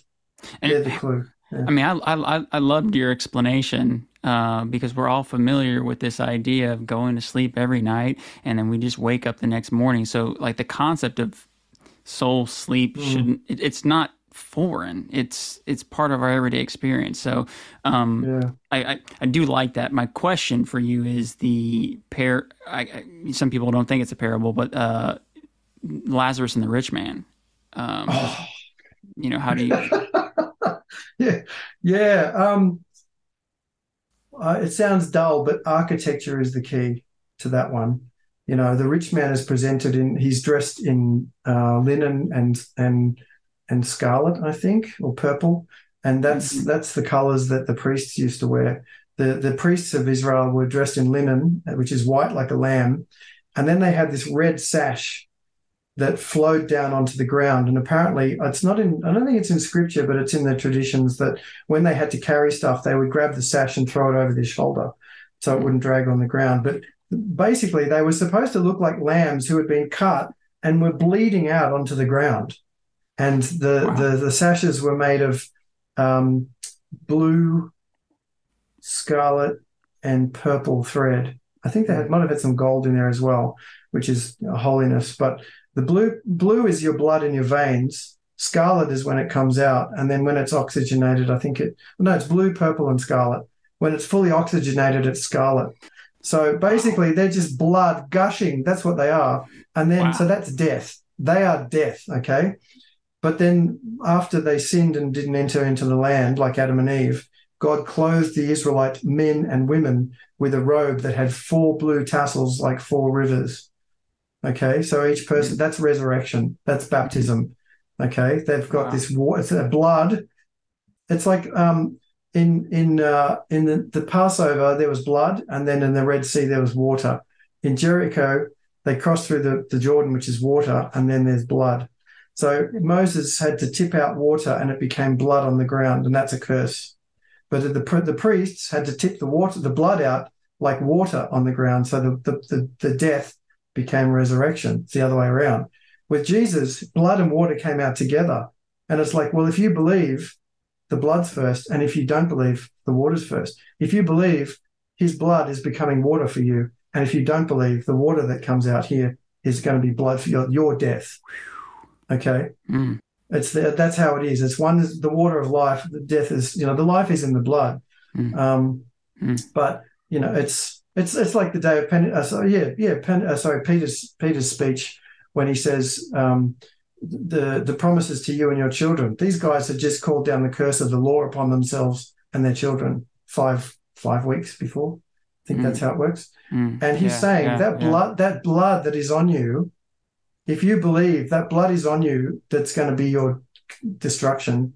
If you believe that blood is on you for your life, that's the promise to you and your children and those far off. And of course, those who were far off were gathered into Jerusalem who didn't believe Paul, that blood on them was to their death. I don't see how we can't take Peter's speech to us directly. This was for Jews, the men of Israel.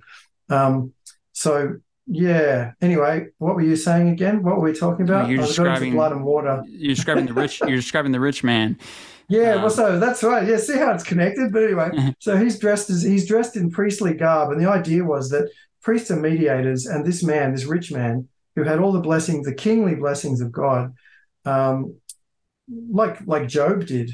God took all of Job was a priest king. God allowed Satan to take all of his kingly attributes, the fruit of the womb and the fruit of the land.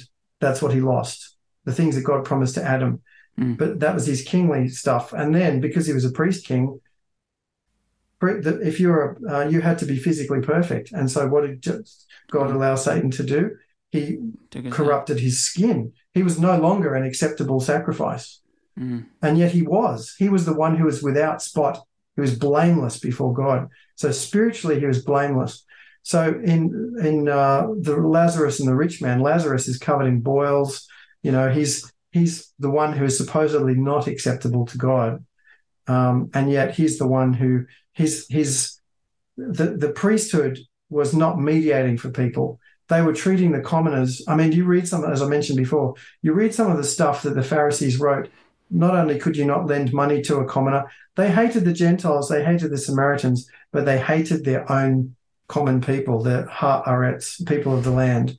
They absolutely despised them. Like if they said things like, oh, well, let them be gutted like a fish. Like they were just, I call this a perfect hatred because it was complete. Like it's like in Isaiah when he talks about they're sick from the top of the head to the sole of the foot, or the other way around. Like the whole body is now sick. There's no cure. The only end for them is now death. We can't fix anything, So Lazarus, but when it talks about after they die, we have to think of the tabernacle because that's the context. The context is the temple. And so who has ascended? When you put an offering on the altar, it separated the good from the bad. Like when we die, our old flesh will not be, our corrupt flesh will not be going with us in a sense, right? That will be dealt with. It'll be like the two goats, for each of us. It'll be like the two goats on the Day of Atonement. There'll be our redeemed self, and then the old man will be gone. So you put an offering on the altar, the smoke ascended to God, and God smelt it, and that was fragrant. But the ashes, the dust, like Adam, you return to the dust. The dust would fall down into the altar, and that's a place where there's fire, right? So in between, so you've got Lazarus is now purified as an offering. He ascends to heaven, and there he is at the table of showbread and wine with Abraham. And the rich man, he's fallen as ashes, not risen as smoke. He's fallen down as ashes, like the sons of Korah, been devoured by the earth, because the altar pictured the four-cornered land. So he's down inside the altar saying, could you just reach your finger and tip it in, put it into the laver, which is between heaven and earth, like the crystal sea? Could you just put your finger in there and reach down? And so basically that's the thing. He's gone down into the abyss, and as the unacceptable part of the sacrifice, he's like Adam. He's returned to the dust. And so Lazarus is up there having a feast now with his father, Abraham. And Abraham says, no, there's this huge gulf. So the gulf was between what was inside the tent and what was outside the tent in the altar. So it's the same with the sons of Korah. They were offering incense, thinking that they could ascend to God as fragrant smoke. What happened? No. The land swallowed them up. They were sucked down into what the altar pictured as dust. They returned to the dust whole. And Isaiah uses that as a joke as well when he talks about all the pomp and glory of I think he's talking about Judah at that point. The land would come up like a giant mouth and swallow them whole, because they'd been so arrogant before God, thinking that they could ascend to heaven.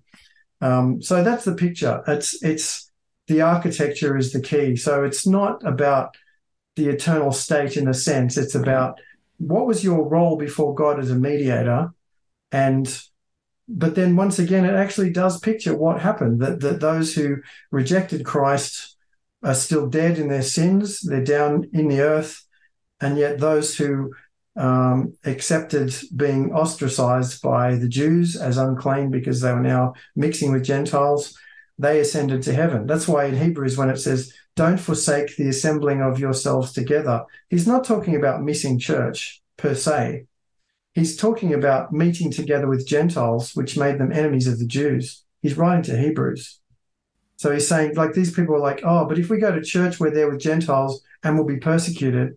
He's like, no, don't. That's a testimony to them of this new order.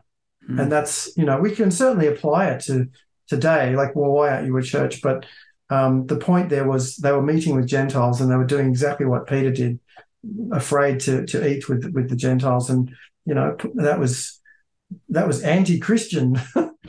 Yeah. So that's all the little details in the parable are significant. The fact that like nothing, no strange detail in Scripture is there. There's no idle word. Everything is supposed to go, why is that there? There's a reason. What's he referring to in the Old Testament? So the rich man was acting like a king when he should have been acting like a priest. And, the dogs were unclean. They're coming and licking his sores. Dogs are scavengers. Scavengers are unclean because they eat death. Lazarus is like living death. And so it starts off with, he's like the living dead, but he becomes the dead living at the end. Yeah, it's a total reversal. Yeah. Okay. All right.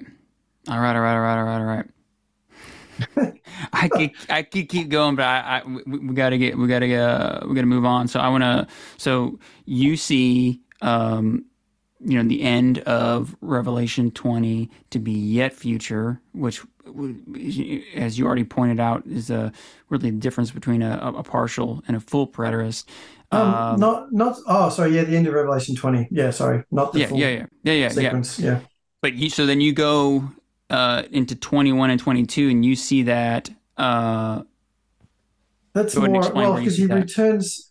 He gives us a vision. What's interesting is that Revelation has 7 parts, and the last part is chapters 20 to 22, and that has 7 parts.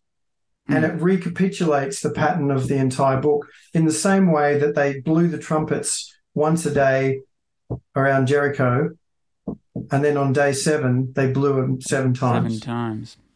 There you go. Hmm. Yeah. So, and the same way that all the covenants in the Bible work through the pattern of Genesis 1. So you have Adam, the Adam called to qualify as a covenant head, but he blew it. That's the day 1, judging between light and darkness in the moral realm. Noah is day 2, which is the separation of the waters.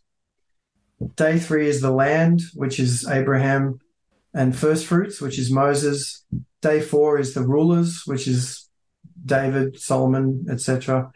Day 5 is swarms and hosts of in the sky and the sea, and that's the prophets and the Gentile armies and that period.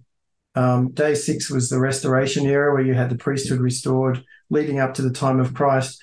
But the history and Revelation works through this sevenfold pattern, because what it's doing is every one of those 7 steps grabs an element of one of those old covenants and puts it into the new.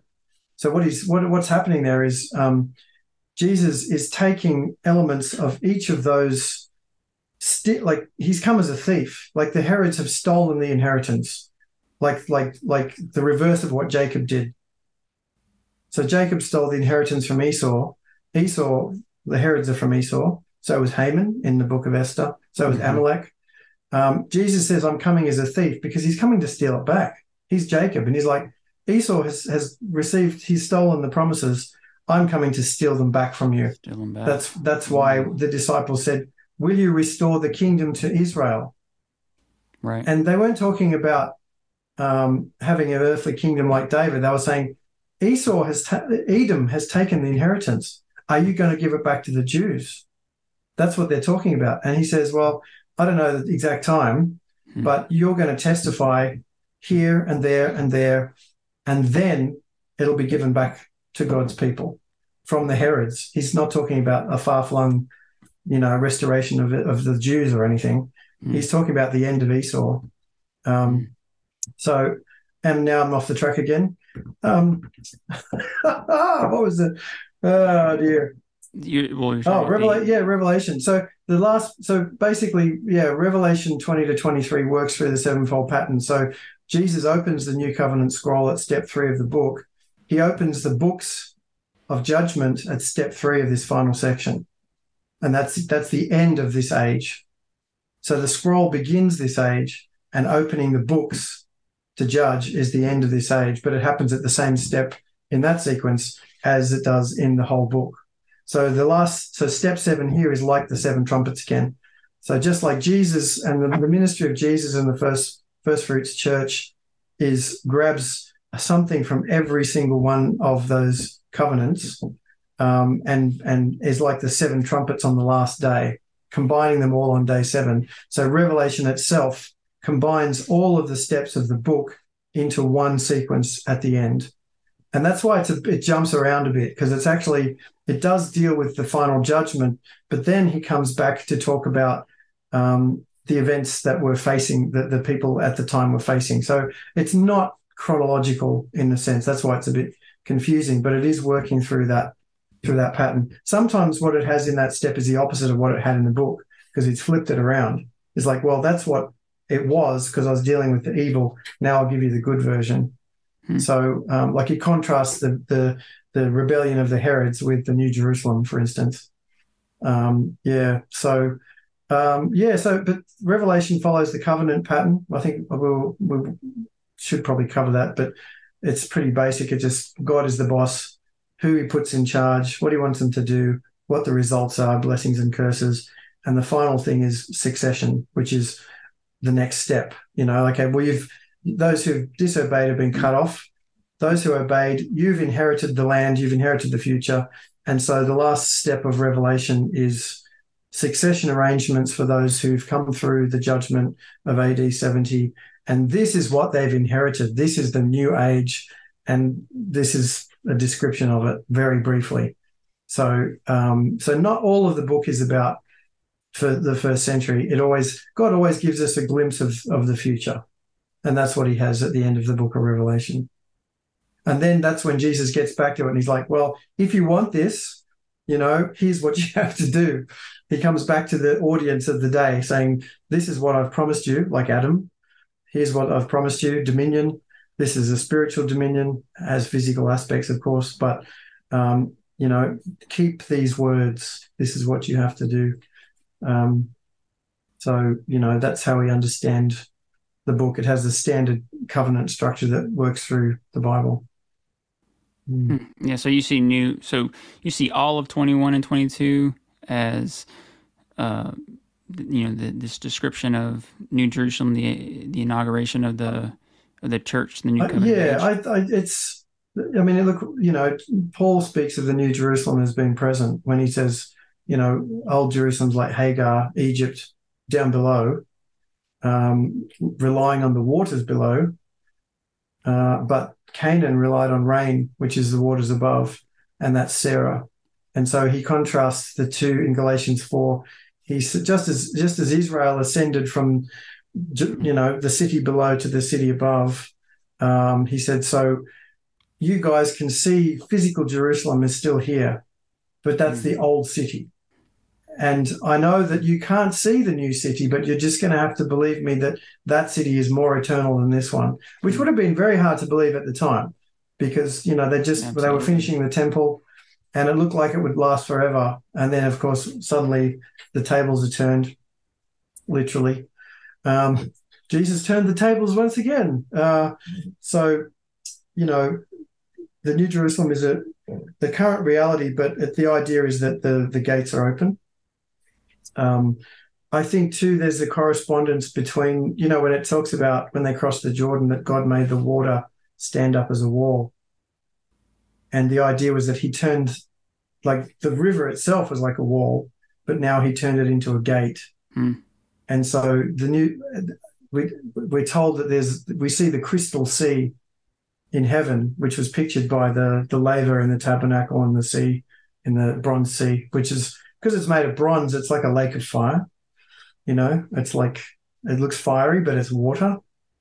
I think when the flood happened, which was the first laver, I think it was volcanic as well. So it was fire and water. I think it was like scalding hot when the fountains, like fiery water, imagine that, So, yeah, but in Revelation, you see the crystal sea and then you see a crystal city.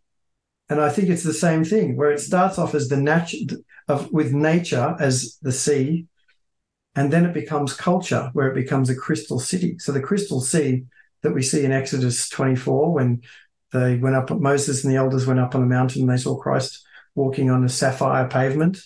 Well, that has now been constructed like cutting down a tree and building a house or a tabernacle out of it. God takes the natural and then builds it into the supernatural. Like we take gold, silver, precious stones and we make something out of it. So God has now taken the crystal sea and turned it into a crystal city where it's standing up like the Jordan did as walls and gates. And it's a city where as you pass through, you're cleansed and you're now, that's why it says outside are, dogs, paws, Yeah. So basically the city itself is a laver. It's like a baptismal house where you pass. It's a rite of passage. In the ancients, as you know, they used to sit in the gates as the judge. Lot sat in the gate of the city as a judge. He was a righteous judge. That's why they despised him. So the New Jerusalem itself is, in a sense, we sit in the gates. The foundations are the apostles and the prophets, and then it's got walls and gates. So the idea is that whereas, if parents could no longer control their son because he was a drunkard and whatever, they had to take him to the gate, the elders in the gates, and basically take him to a higher authority because he'd grown up now and he was going to answer to a higher authority. And so they would take him to the elders in the gates, and if they couldn't deal with him, then he would be cast out of the city or stoned, or, he could be exiled. The idea with the New Jerusalem is that,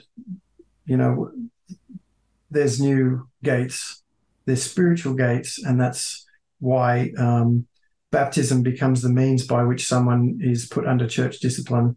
It's you've testified, you've been baptized. If we put you under church discipline, that's the mechanism by which you are called to repent. It goes back to the idea where I said Adam was under the sword and he was supposed to bear the sword. Israel was under the sword in Egypt. They bore the sword in Jericho. You're either under the sword of the gospel and called to repent, or you're bearing the sword of the gospel as Jesus' legal representative. So the gates of the city of the New Jerusalem are, you're either under the sword and you come in and then, you become a sword bearer, or you're kicked out and called to repent. You're under discipline. So it's a current reality. It's related to the fact that the end of Ezekiel describes spiritually the order of the Jew-Gentile order after the exile from the book of Esther onwards. It wasn't a physical temple. It's describing a social order as architecture. And so John picks up the same thing. He says, here's the architectural blueprint, and this is what God is building. And I think when it says coming down from God in heaven, it sounds like it's a continuing action, that the blueprint, we're constantly referring to that blueprint, just like Moses received the plans for the tabernacle and David received the plans for the temple. We're getting the plans and we're building that Jerusalem on earth. So and then when it's finished, once it's complete, then that's when the end will come. Yeah. So it could be a long while yet. Yeah. Listen, I mean, when I first read this from Kenneth Gentry Jr., this idea of New Jerusalem, and it took me a little second to rewire, but I love it. I mean, I love this concept, and it actually makes sense. James B. Jordan makes a couple points about the tree of life being healing for the nations, and you already mentioned everyone outside of the city there. So it's like some of the language there doesn't really make sense with this eternal state interpretation, but with this, I just love the picture of a new heaven, new earth descending. It just kind of takes serious the ending of the old covenant and the inauguration of the new covenant. And what I liked with Jordan is that he spends a lot of time on the prophets and the time between the exile and the first century. We tend to jump from the prophets straight to the first century. But, the promises in Isaiah, for instance, of the Messiah. But you have to look at the rest of the chapter and what's written around them and say, well, no, this had an initial fulfillment. It did, a lot of the promises of victory in battle in Isaiah are actually referring to what happened in the book of Esther. And when you look at it, you go, okay, it's not just some kind of pie in the sky promise of like they're not just riffing and just sort of making all of these, they're using symbolic language, but like when he says that they'll beat their swords into plowshares, yes, that's always, the gospel will always bring reconciliation, because we're reconciling ourselves to God, which automatically should reconcile ourselves amongst each other. But the primary reference for that is Cain and Abel. Cain was a farmer and he beat his plowshare into a sword. And so the idea of that's crazy. Also, what does Jesus do? He gives us his flesh and blood sword as bread and wine, plowshare. So wow, that's crazy. By doing that, he's doing the opposite of what Cain did, and he's turning our conflicts, but he's uniting us together in him. And he's also putting the flesh and the blood back together. When you had to drain the blood out of a sacrifice, but then when he came out of the tomb, his flesh and blood were back together. It's the same as the trees in Eden were bread and wine, basically, like the garden version of bread and wine, priesthood and kingdom. When God split humanity to prevent the same sort of intermarriage that led to the flood into priests and kings, Jews and Gentiles, they could no longer. Melchizedek brought bread and wine, but in Abraham, those two things were separated and they had to tip the wine out. You weren't allowed to drink wine with God. So basically, the bread and the wine, like flesh and blood, were separated. And it's not until the Last Supper Jesus puts them back together. So it's this whole. It's this God divides and conquers. He splits. He cuts Adam open to create his bride or construct his bride, that he then might put them back together as husband and wife. He splits Jew and Gentile in two, that he might put them back together in a better way in Christ. Divide and conquer is always how he works. It's not just Julius Caesar. God does it all the time. So once we see that there's this sort of diamond pattern, you see it in the tabernacle too. It starts with the ark, and then it splits into, priesthood and kingdom with the lampstand and the table, and then he puts them back together in the laver, and then there's an inheritance at the end of the land. So it's how he always works. So that's why another thing about God's kitchen is if he's cutting you up, it's so he can put you back together in a better way,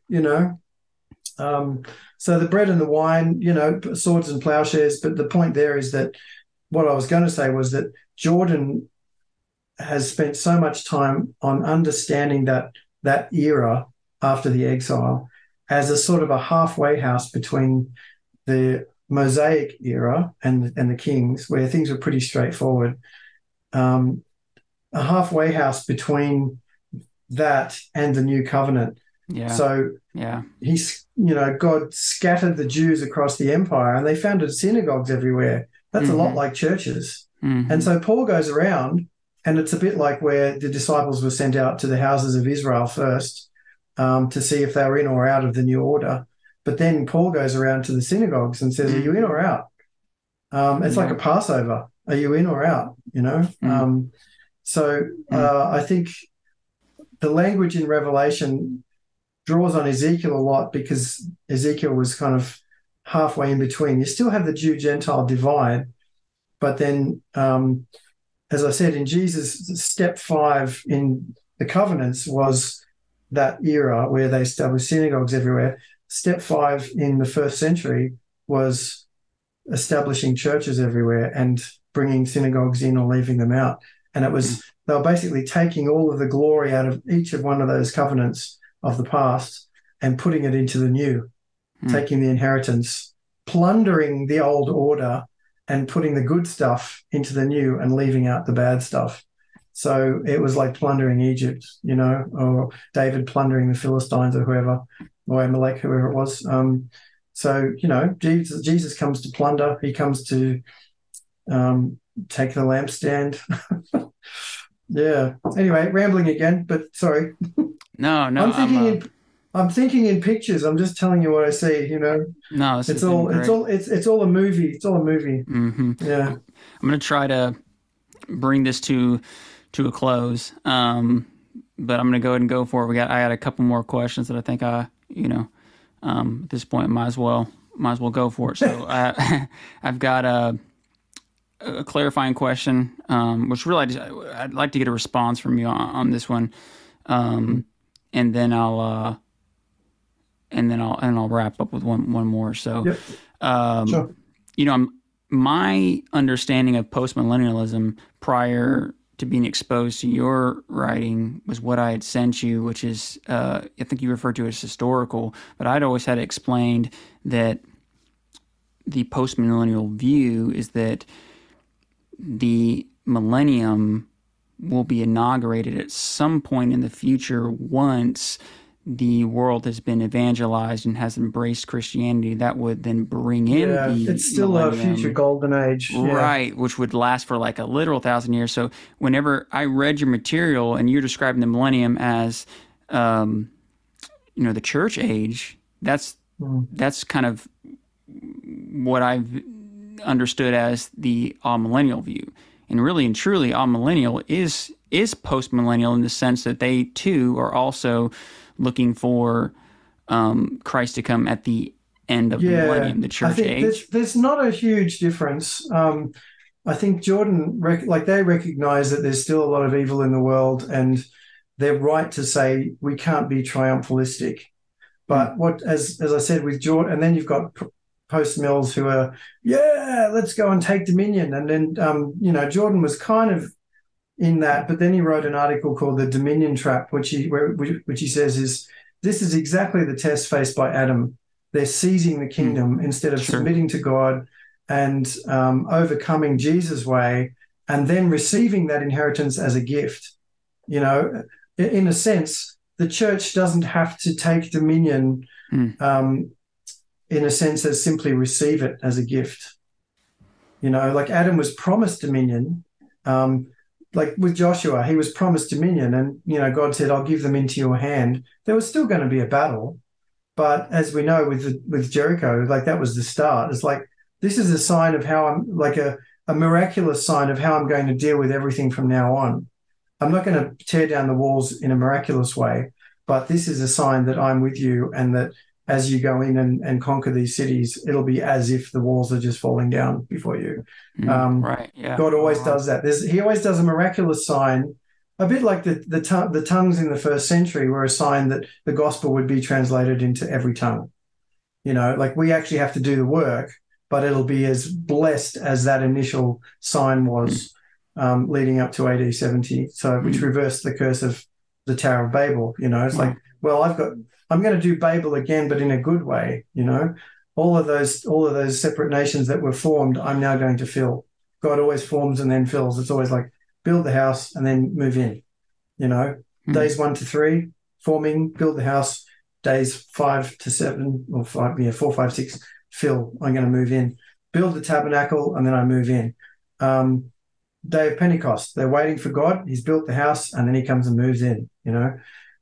So that's how he works. So basically, Jordan said, our job is to be servants, to be sacrificial where possible, to be bold witnesses. But in a sense, we've just got to take the stand. We need to be involved in business and politics and all of those things. But if we think that is the mechanism, then we're making the same mistake that Israel did when it made all those treaties, when they could have just had God's power. So the Jordan reconciles amill and postmill with the understanding that it's our sacrifice and suffering and service that conquers the world. So in a sense, suffering is not the mark of a irredeemable world, and it's the means of its conquest. So that's where the amill, both the amill and the postmill have kind of got two halves of the story. You need to put them together and realize that the cross is what conquers. But there will be conquest, as we saw. The suffering of the martyrs and the Christians led to the conversion of Rome. So whereas the amills don't see an actual outcome in history, that's where they're wrong. It does come. Sure. Yeah. Yeah. But it doesn't come through seizing power. Right. Comes through submission to God, and then God says, like Adam, I can trust you now. Here's the car keys. And then of course Rome went bad, and then God had to do it again. So, but each time he does it, as with Israel, he just keeps expanding his territory. Yeah. So really the main difference between amill and postmill, according to this interpretation, really is that the postmill has the tenacity to take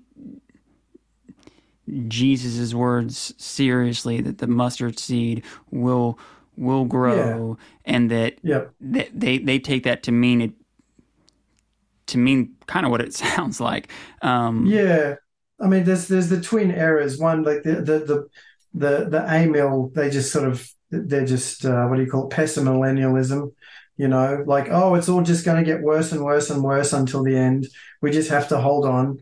Whereas the sin on the postmill side is like, we can't lose. And it's like, well, no, you win by losing.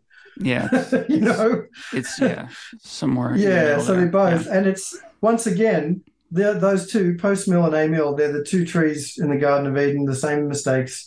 One's all priestly, and it's like, no, we just have to submit and suffer, and that's our lot. We just have to be servant leaders and constantly downtrodden and whatever. And then the other guys are like, no, we're kings, Sure. And Jesus said, if you humble yourself, you will be exalted. That's what he said. Wow. So wow. It's a bit like the difference between, say, the Reformed and the Pentecostals.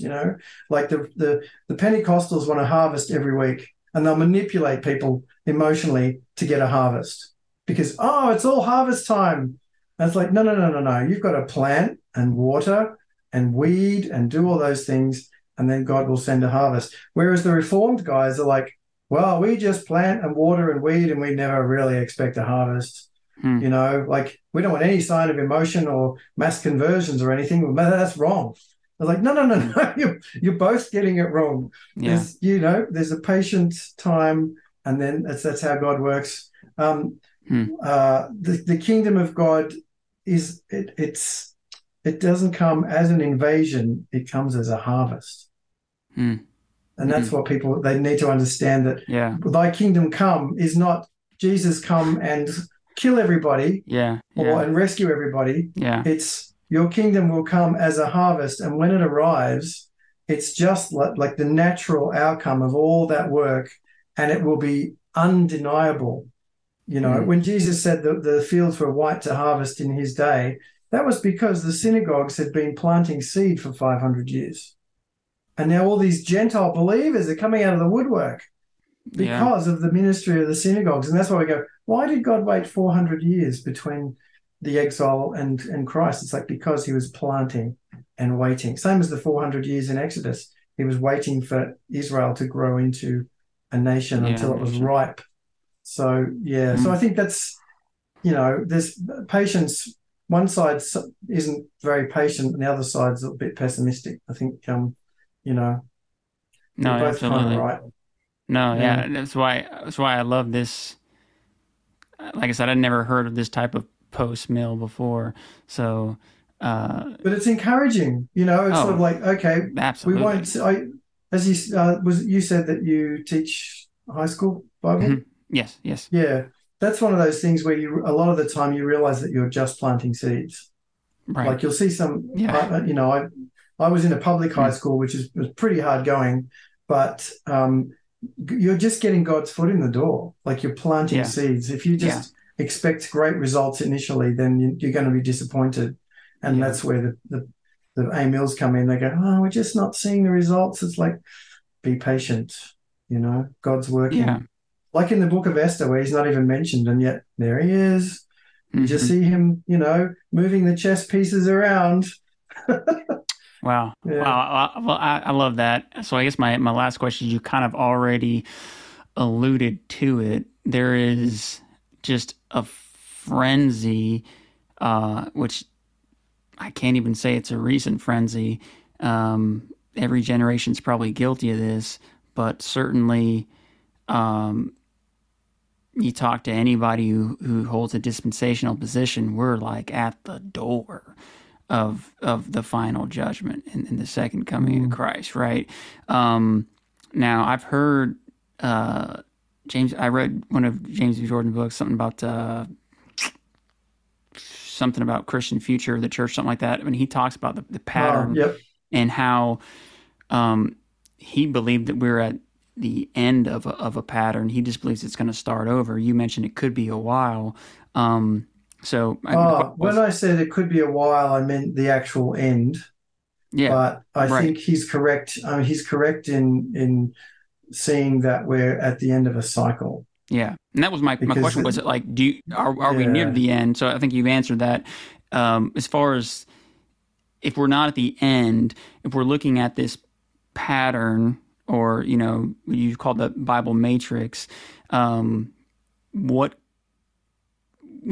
your take on as far as where we are in the cycle? And I think we're at the point where, particularly, in the West generally, but especially in America, where you're seeing such a divide. You've got in the garden sense, you've got the true believers and those who don't believe. Then you've got the cultural outcome where you've got those who are more sort of conservative, and that's a mixed bag. It always is. And then you've got those who are, progressive. And once again, that's a mixed bag. There are people there who are classical sort of liberals, and then you've got the delusional, rabid, crazy leftists who are just, communists. But there is this division.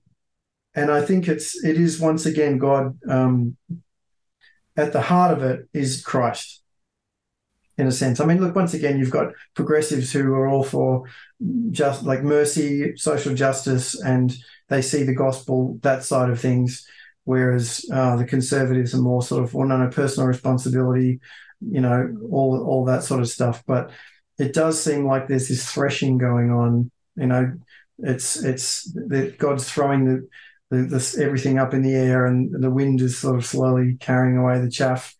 I think the seeds of the next age are always in this age, and we've seen that all the way through, where you had The testimony to Rome led to the eventual conversion of Rome. And then the European model ended up being broken up during the Reformation and spread across the world. And then eventually you've got, leading to the 18th century, where you've got missionaries going all around the planet and having great success over time. I mean, that really changed things. We're still seeing the fruit of that today. But now I think what we're seeing is that the USA, as sort of like the culmination of the West, it's such a melting pot, and such a, there's good theology in the UK, but it's a bit staid. Like, they're not really. America's wild, like you've got the best of theology and the worst of theology coming out because there's so much freedom. And that's where you have the freedom to have people like James Jordan who think outside the box. But then you've got a lot of real craziness as well. That's just a lot of people who are just totally off the rails and making up their own stuff. So, freedom comes with its blessings. Like growing up, you have more freedom, but you got more freedom to make mistakes. But I think the phrase is that God always puts his darlings on the altar. And it's, people are very critical of Mark Driscoll, rightly so, for what happened at the end. But reading his kind of ministry biography, the reason he succeeded was whenever he reached a degree of success, he would put the whole thing on the altar for the sake of more growth. He would take enormous risks. Like he said, just as things were going smoothly and everyone's happy and whatever, he's like, oh, we need to go to the next level. I'm going to take, and everyone, it's sort of like the entrepreneur. Everyone's like, what? We just got it all sorted out, and you're going to, and the thing is, he'd put a whole thing on like put it as a down payment on a bigger debt, or whatever. Sacrifice willingly, put the whole church and what he built on the altar, but it would pay off, and there would be this growth. And so my understanding of what happened to him is that, like God in the Old Testament, he keeps putting his son on the altar, including Isaac, for the sake and in Israel, for the sake of bigger growth. Israel will be put into exile for the sake of greater expansion. And that's what happens at every step. He keeps offering what he has for the sake of a bigger harvest. And that's first fruits and Pentecost. You offer a bit and then you get more. You put a seed in the ground and you get, you have seed capital, and then you make a killing. So everything's suddenly gone really dark. Looking at that's very strange. So the idea with Driscoll was he was willing to put everything on the altar until it came down to him. When the point came that he realized this has now outgrown me, I need to put myself on the altar, and then that'll be my legacy. I need to relinquish control. And he wasn't willing to do that because, that was the test. Whereas with God, it came to the point where he had to put himself on the altar in Christ, and he was willing to do that. And so I think that's how we have to understand history. At the moment, America is the model of what God has planned for the entire world in the next era, where it's a melting pot of the nations, but all together under a Christian umbrella, a Christian moral understanding that is still tolerant to other peoples and other faiths. But like with Constantine, they're kind of on the fringes. They're still under that Christian framework that gives them freedom. And I think that's what the case is. So in a sense, we can't have that unless America goes through this trial by fire to kind of sort it out. It's on the altar in a sense. God, it's and we're in the era where any country can be God's country if we obey God, any country. But the idea is that America did that, and with enormous freedom. But as always, they kind of ended up stealing the car keys, and you've got making global treaties, trying to maintain their power, which is the whole thing with the government departments at the moment. That's all coming out. Borrowing crazy amounts of money to buy off interests around the world just to maintain their power, where instead of just trusting God and sending soldiers around the world instead of missionaries, they could have conquered the world. That's how you do it. You send missionaries, you fund the missionaries, and then you don't have to use military force because God harmonizes the nations through the gospel. All the Cains and all the Abels, all the plowshares, are made from the swords. So that'll be the next era, but it'll be like the USA, but in a bigger sense. But we've just got to go through this narrow portal at this point, which is very unsettling. Yeah. So the best is yet to come. Always, the best wine is always at the end. Yeah. Yeah. Wow. Oh my goodness. Okay. So I think we've given the listener a lot to chew on. If you haven't had your mind blown already, go ahead and tell us, your books that you've written and where people can get those. And I guess we'll wrap up. You can close us out in prayer. Okay. Father, we thank you for your word. We thank you that there's plenty of bread to get us through the day, things that we can understand easily, things that come to us as children, just basic statements of your love and your care and your promises. But we thank you that there's also meat to chew on and plenty of wine, which can be a bit intoxicating, and we have to master our drinking habits in a sense and not get carried away, but that there are things there that have to be meditated on in order to make us wise. Thank you that we have your Spirit to guide us into all truth. Thank you that it's a group project where we all need each other. We all have different observations, and it's your Spirit that brings fellowship between us as we learn to harmonize these things and understand them. Help us to be charitable in any sort of doctrinal conflict, knowing that we are brothers, and that as we submit to you and to your word, that you will shed light on these things over time, and that you are instructing us through these times of questioning because you've got something bigger for us to do, that you want sons who are wise and just and merciful, and you have a great future for us. Help us to understand these things and to continue in our daily trust, knowing that we are dependent upon you for everything. And we thank you that all of those things come to us through your Son. We pray in his name. Amen. Amen. Man, yeah, so thank you so much for coming on. I didn't mean to end so abruptly. I wanted to give you the opportunity to share with the listener where they can get your books and, what other books you've written besides the Revelation one. Yeah, if you go to biblematrix.com.au, make sure you put the AU on the end, biblematrix.com.au. There's a link to my Amazon page, which has all the books, and they're gradually getting better. It's one of those things, like the matrix pattern's all about improving over time. There's lots of blog posts, and there's a link to Theo magazine, which has some sort of expanded fun, like basic primer stuff on symbolism and biblical structure. So that's in the link at the top of the page as well. But yeah, biblematrix.com.au is kind of the hub. That's the place to visit. Good deal. All right. Well, there's so much more we could talk about. I'd love to have you back on, maybe to talk about something else. It'll be shorter. This is definitely the longest. Something weirder. Something weirder, yeah. I think we checked the weird one on this one, though. I mean, I think this is so different from how people have talked and heard the Book of Revelation being taught and interpreted. That I think it's unfortunately it's out there as weird.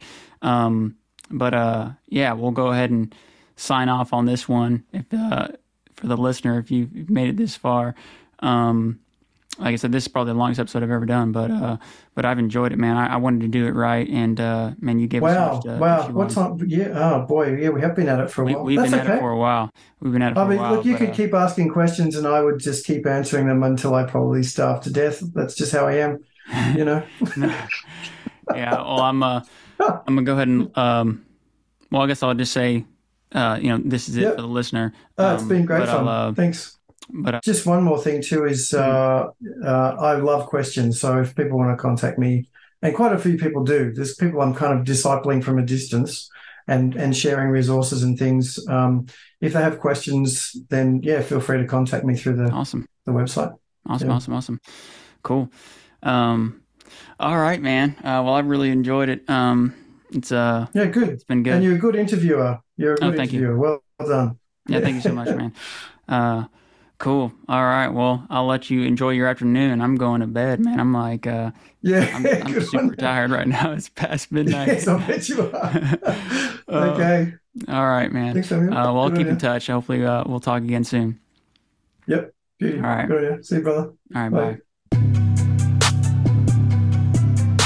There you have it, ladies and gentlemen. Thank you so much for listening. Make sure to like and subscribe. If you enjoyed this episode, make sure to share it with somebody you know. And with that being said, we'll catch you on the next one.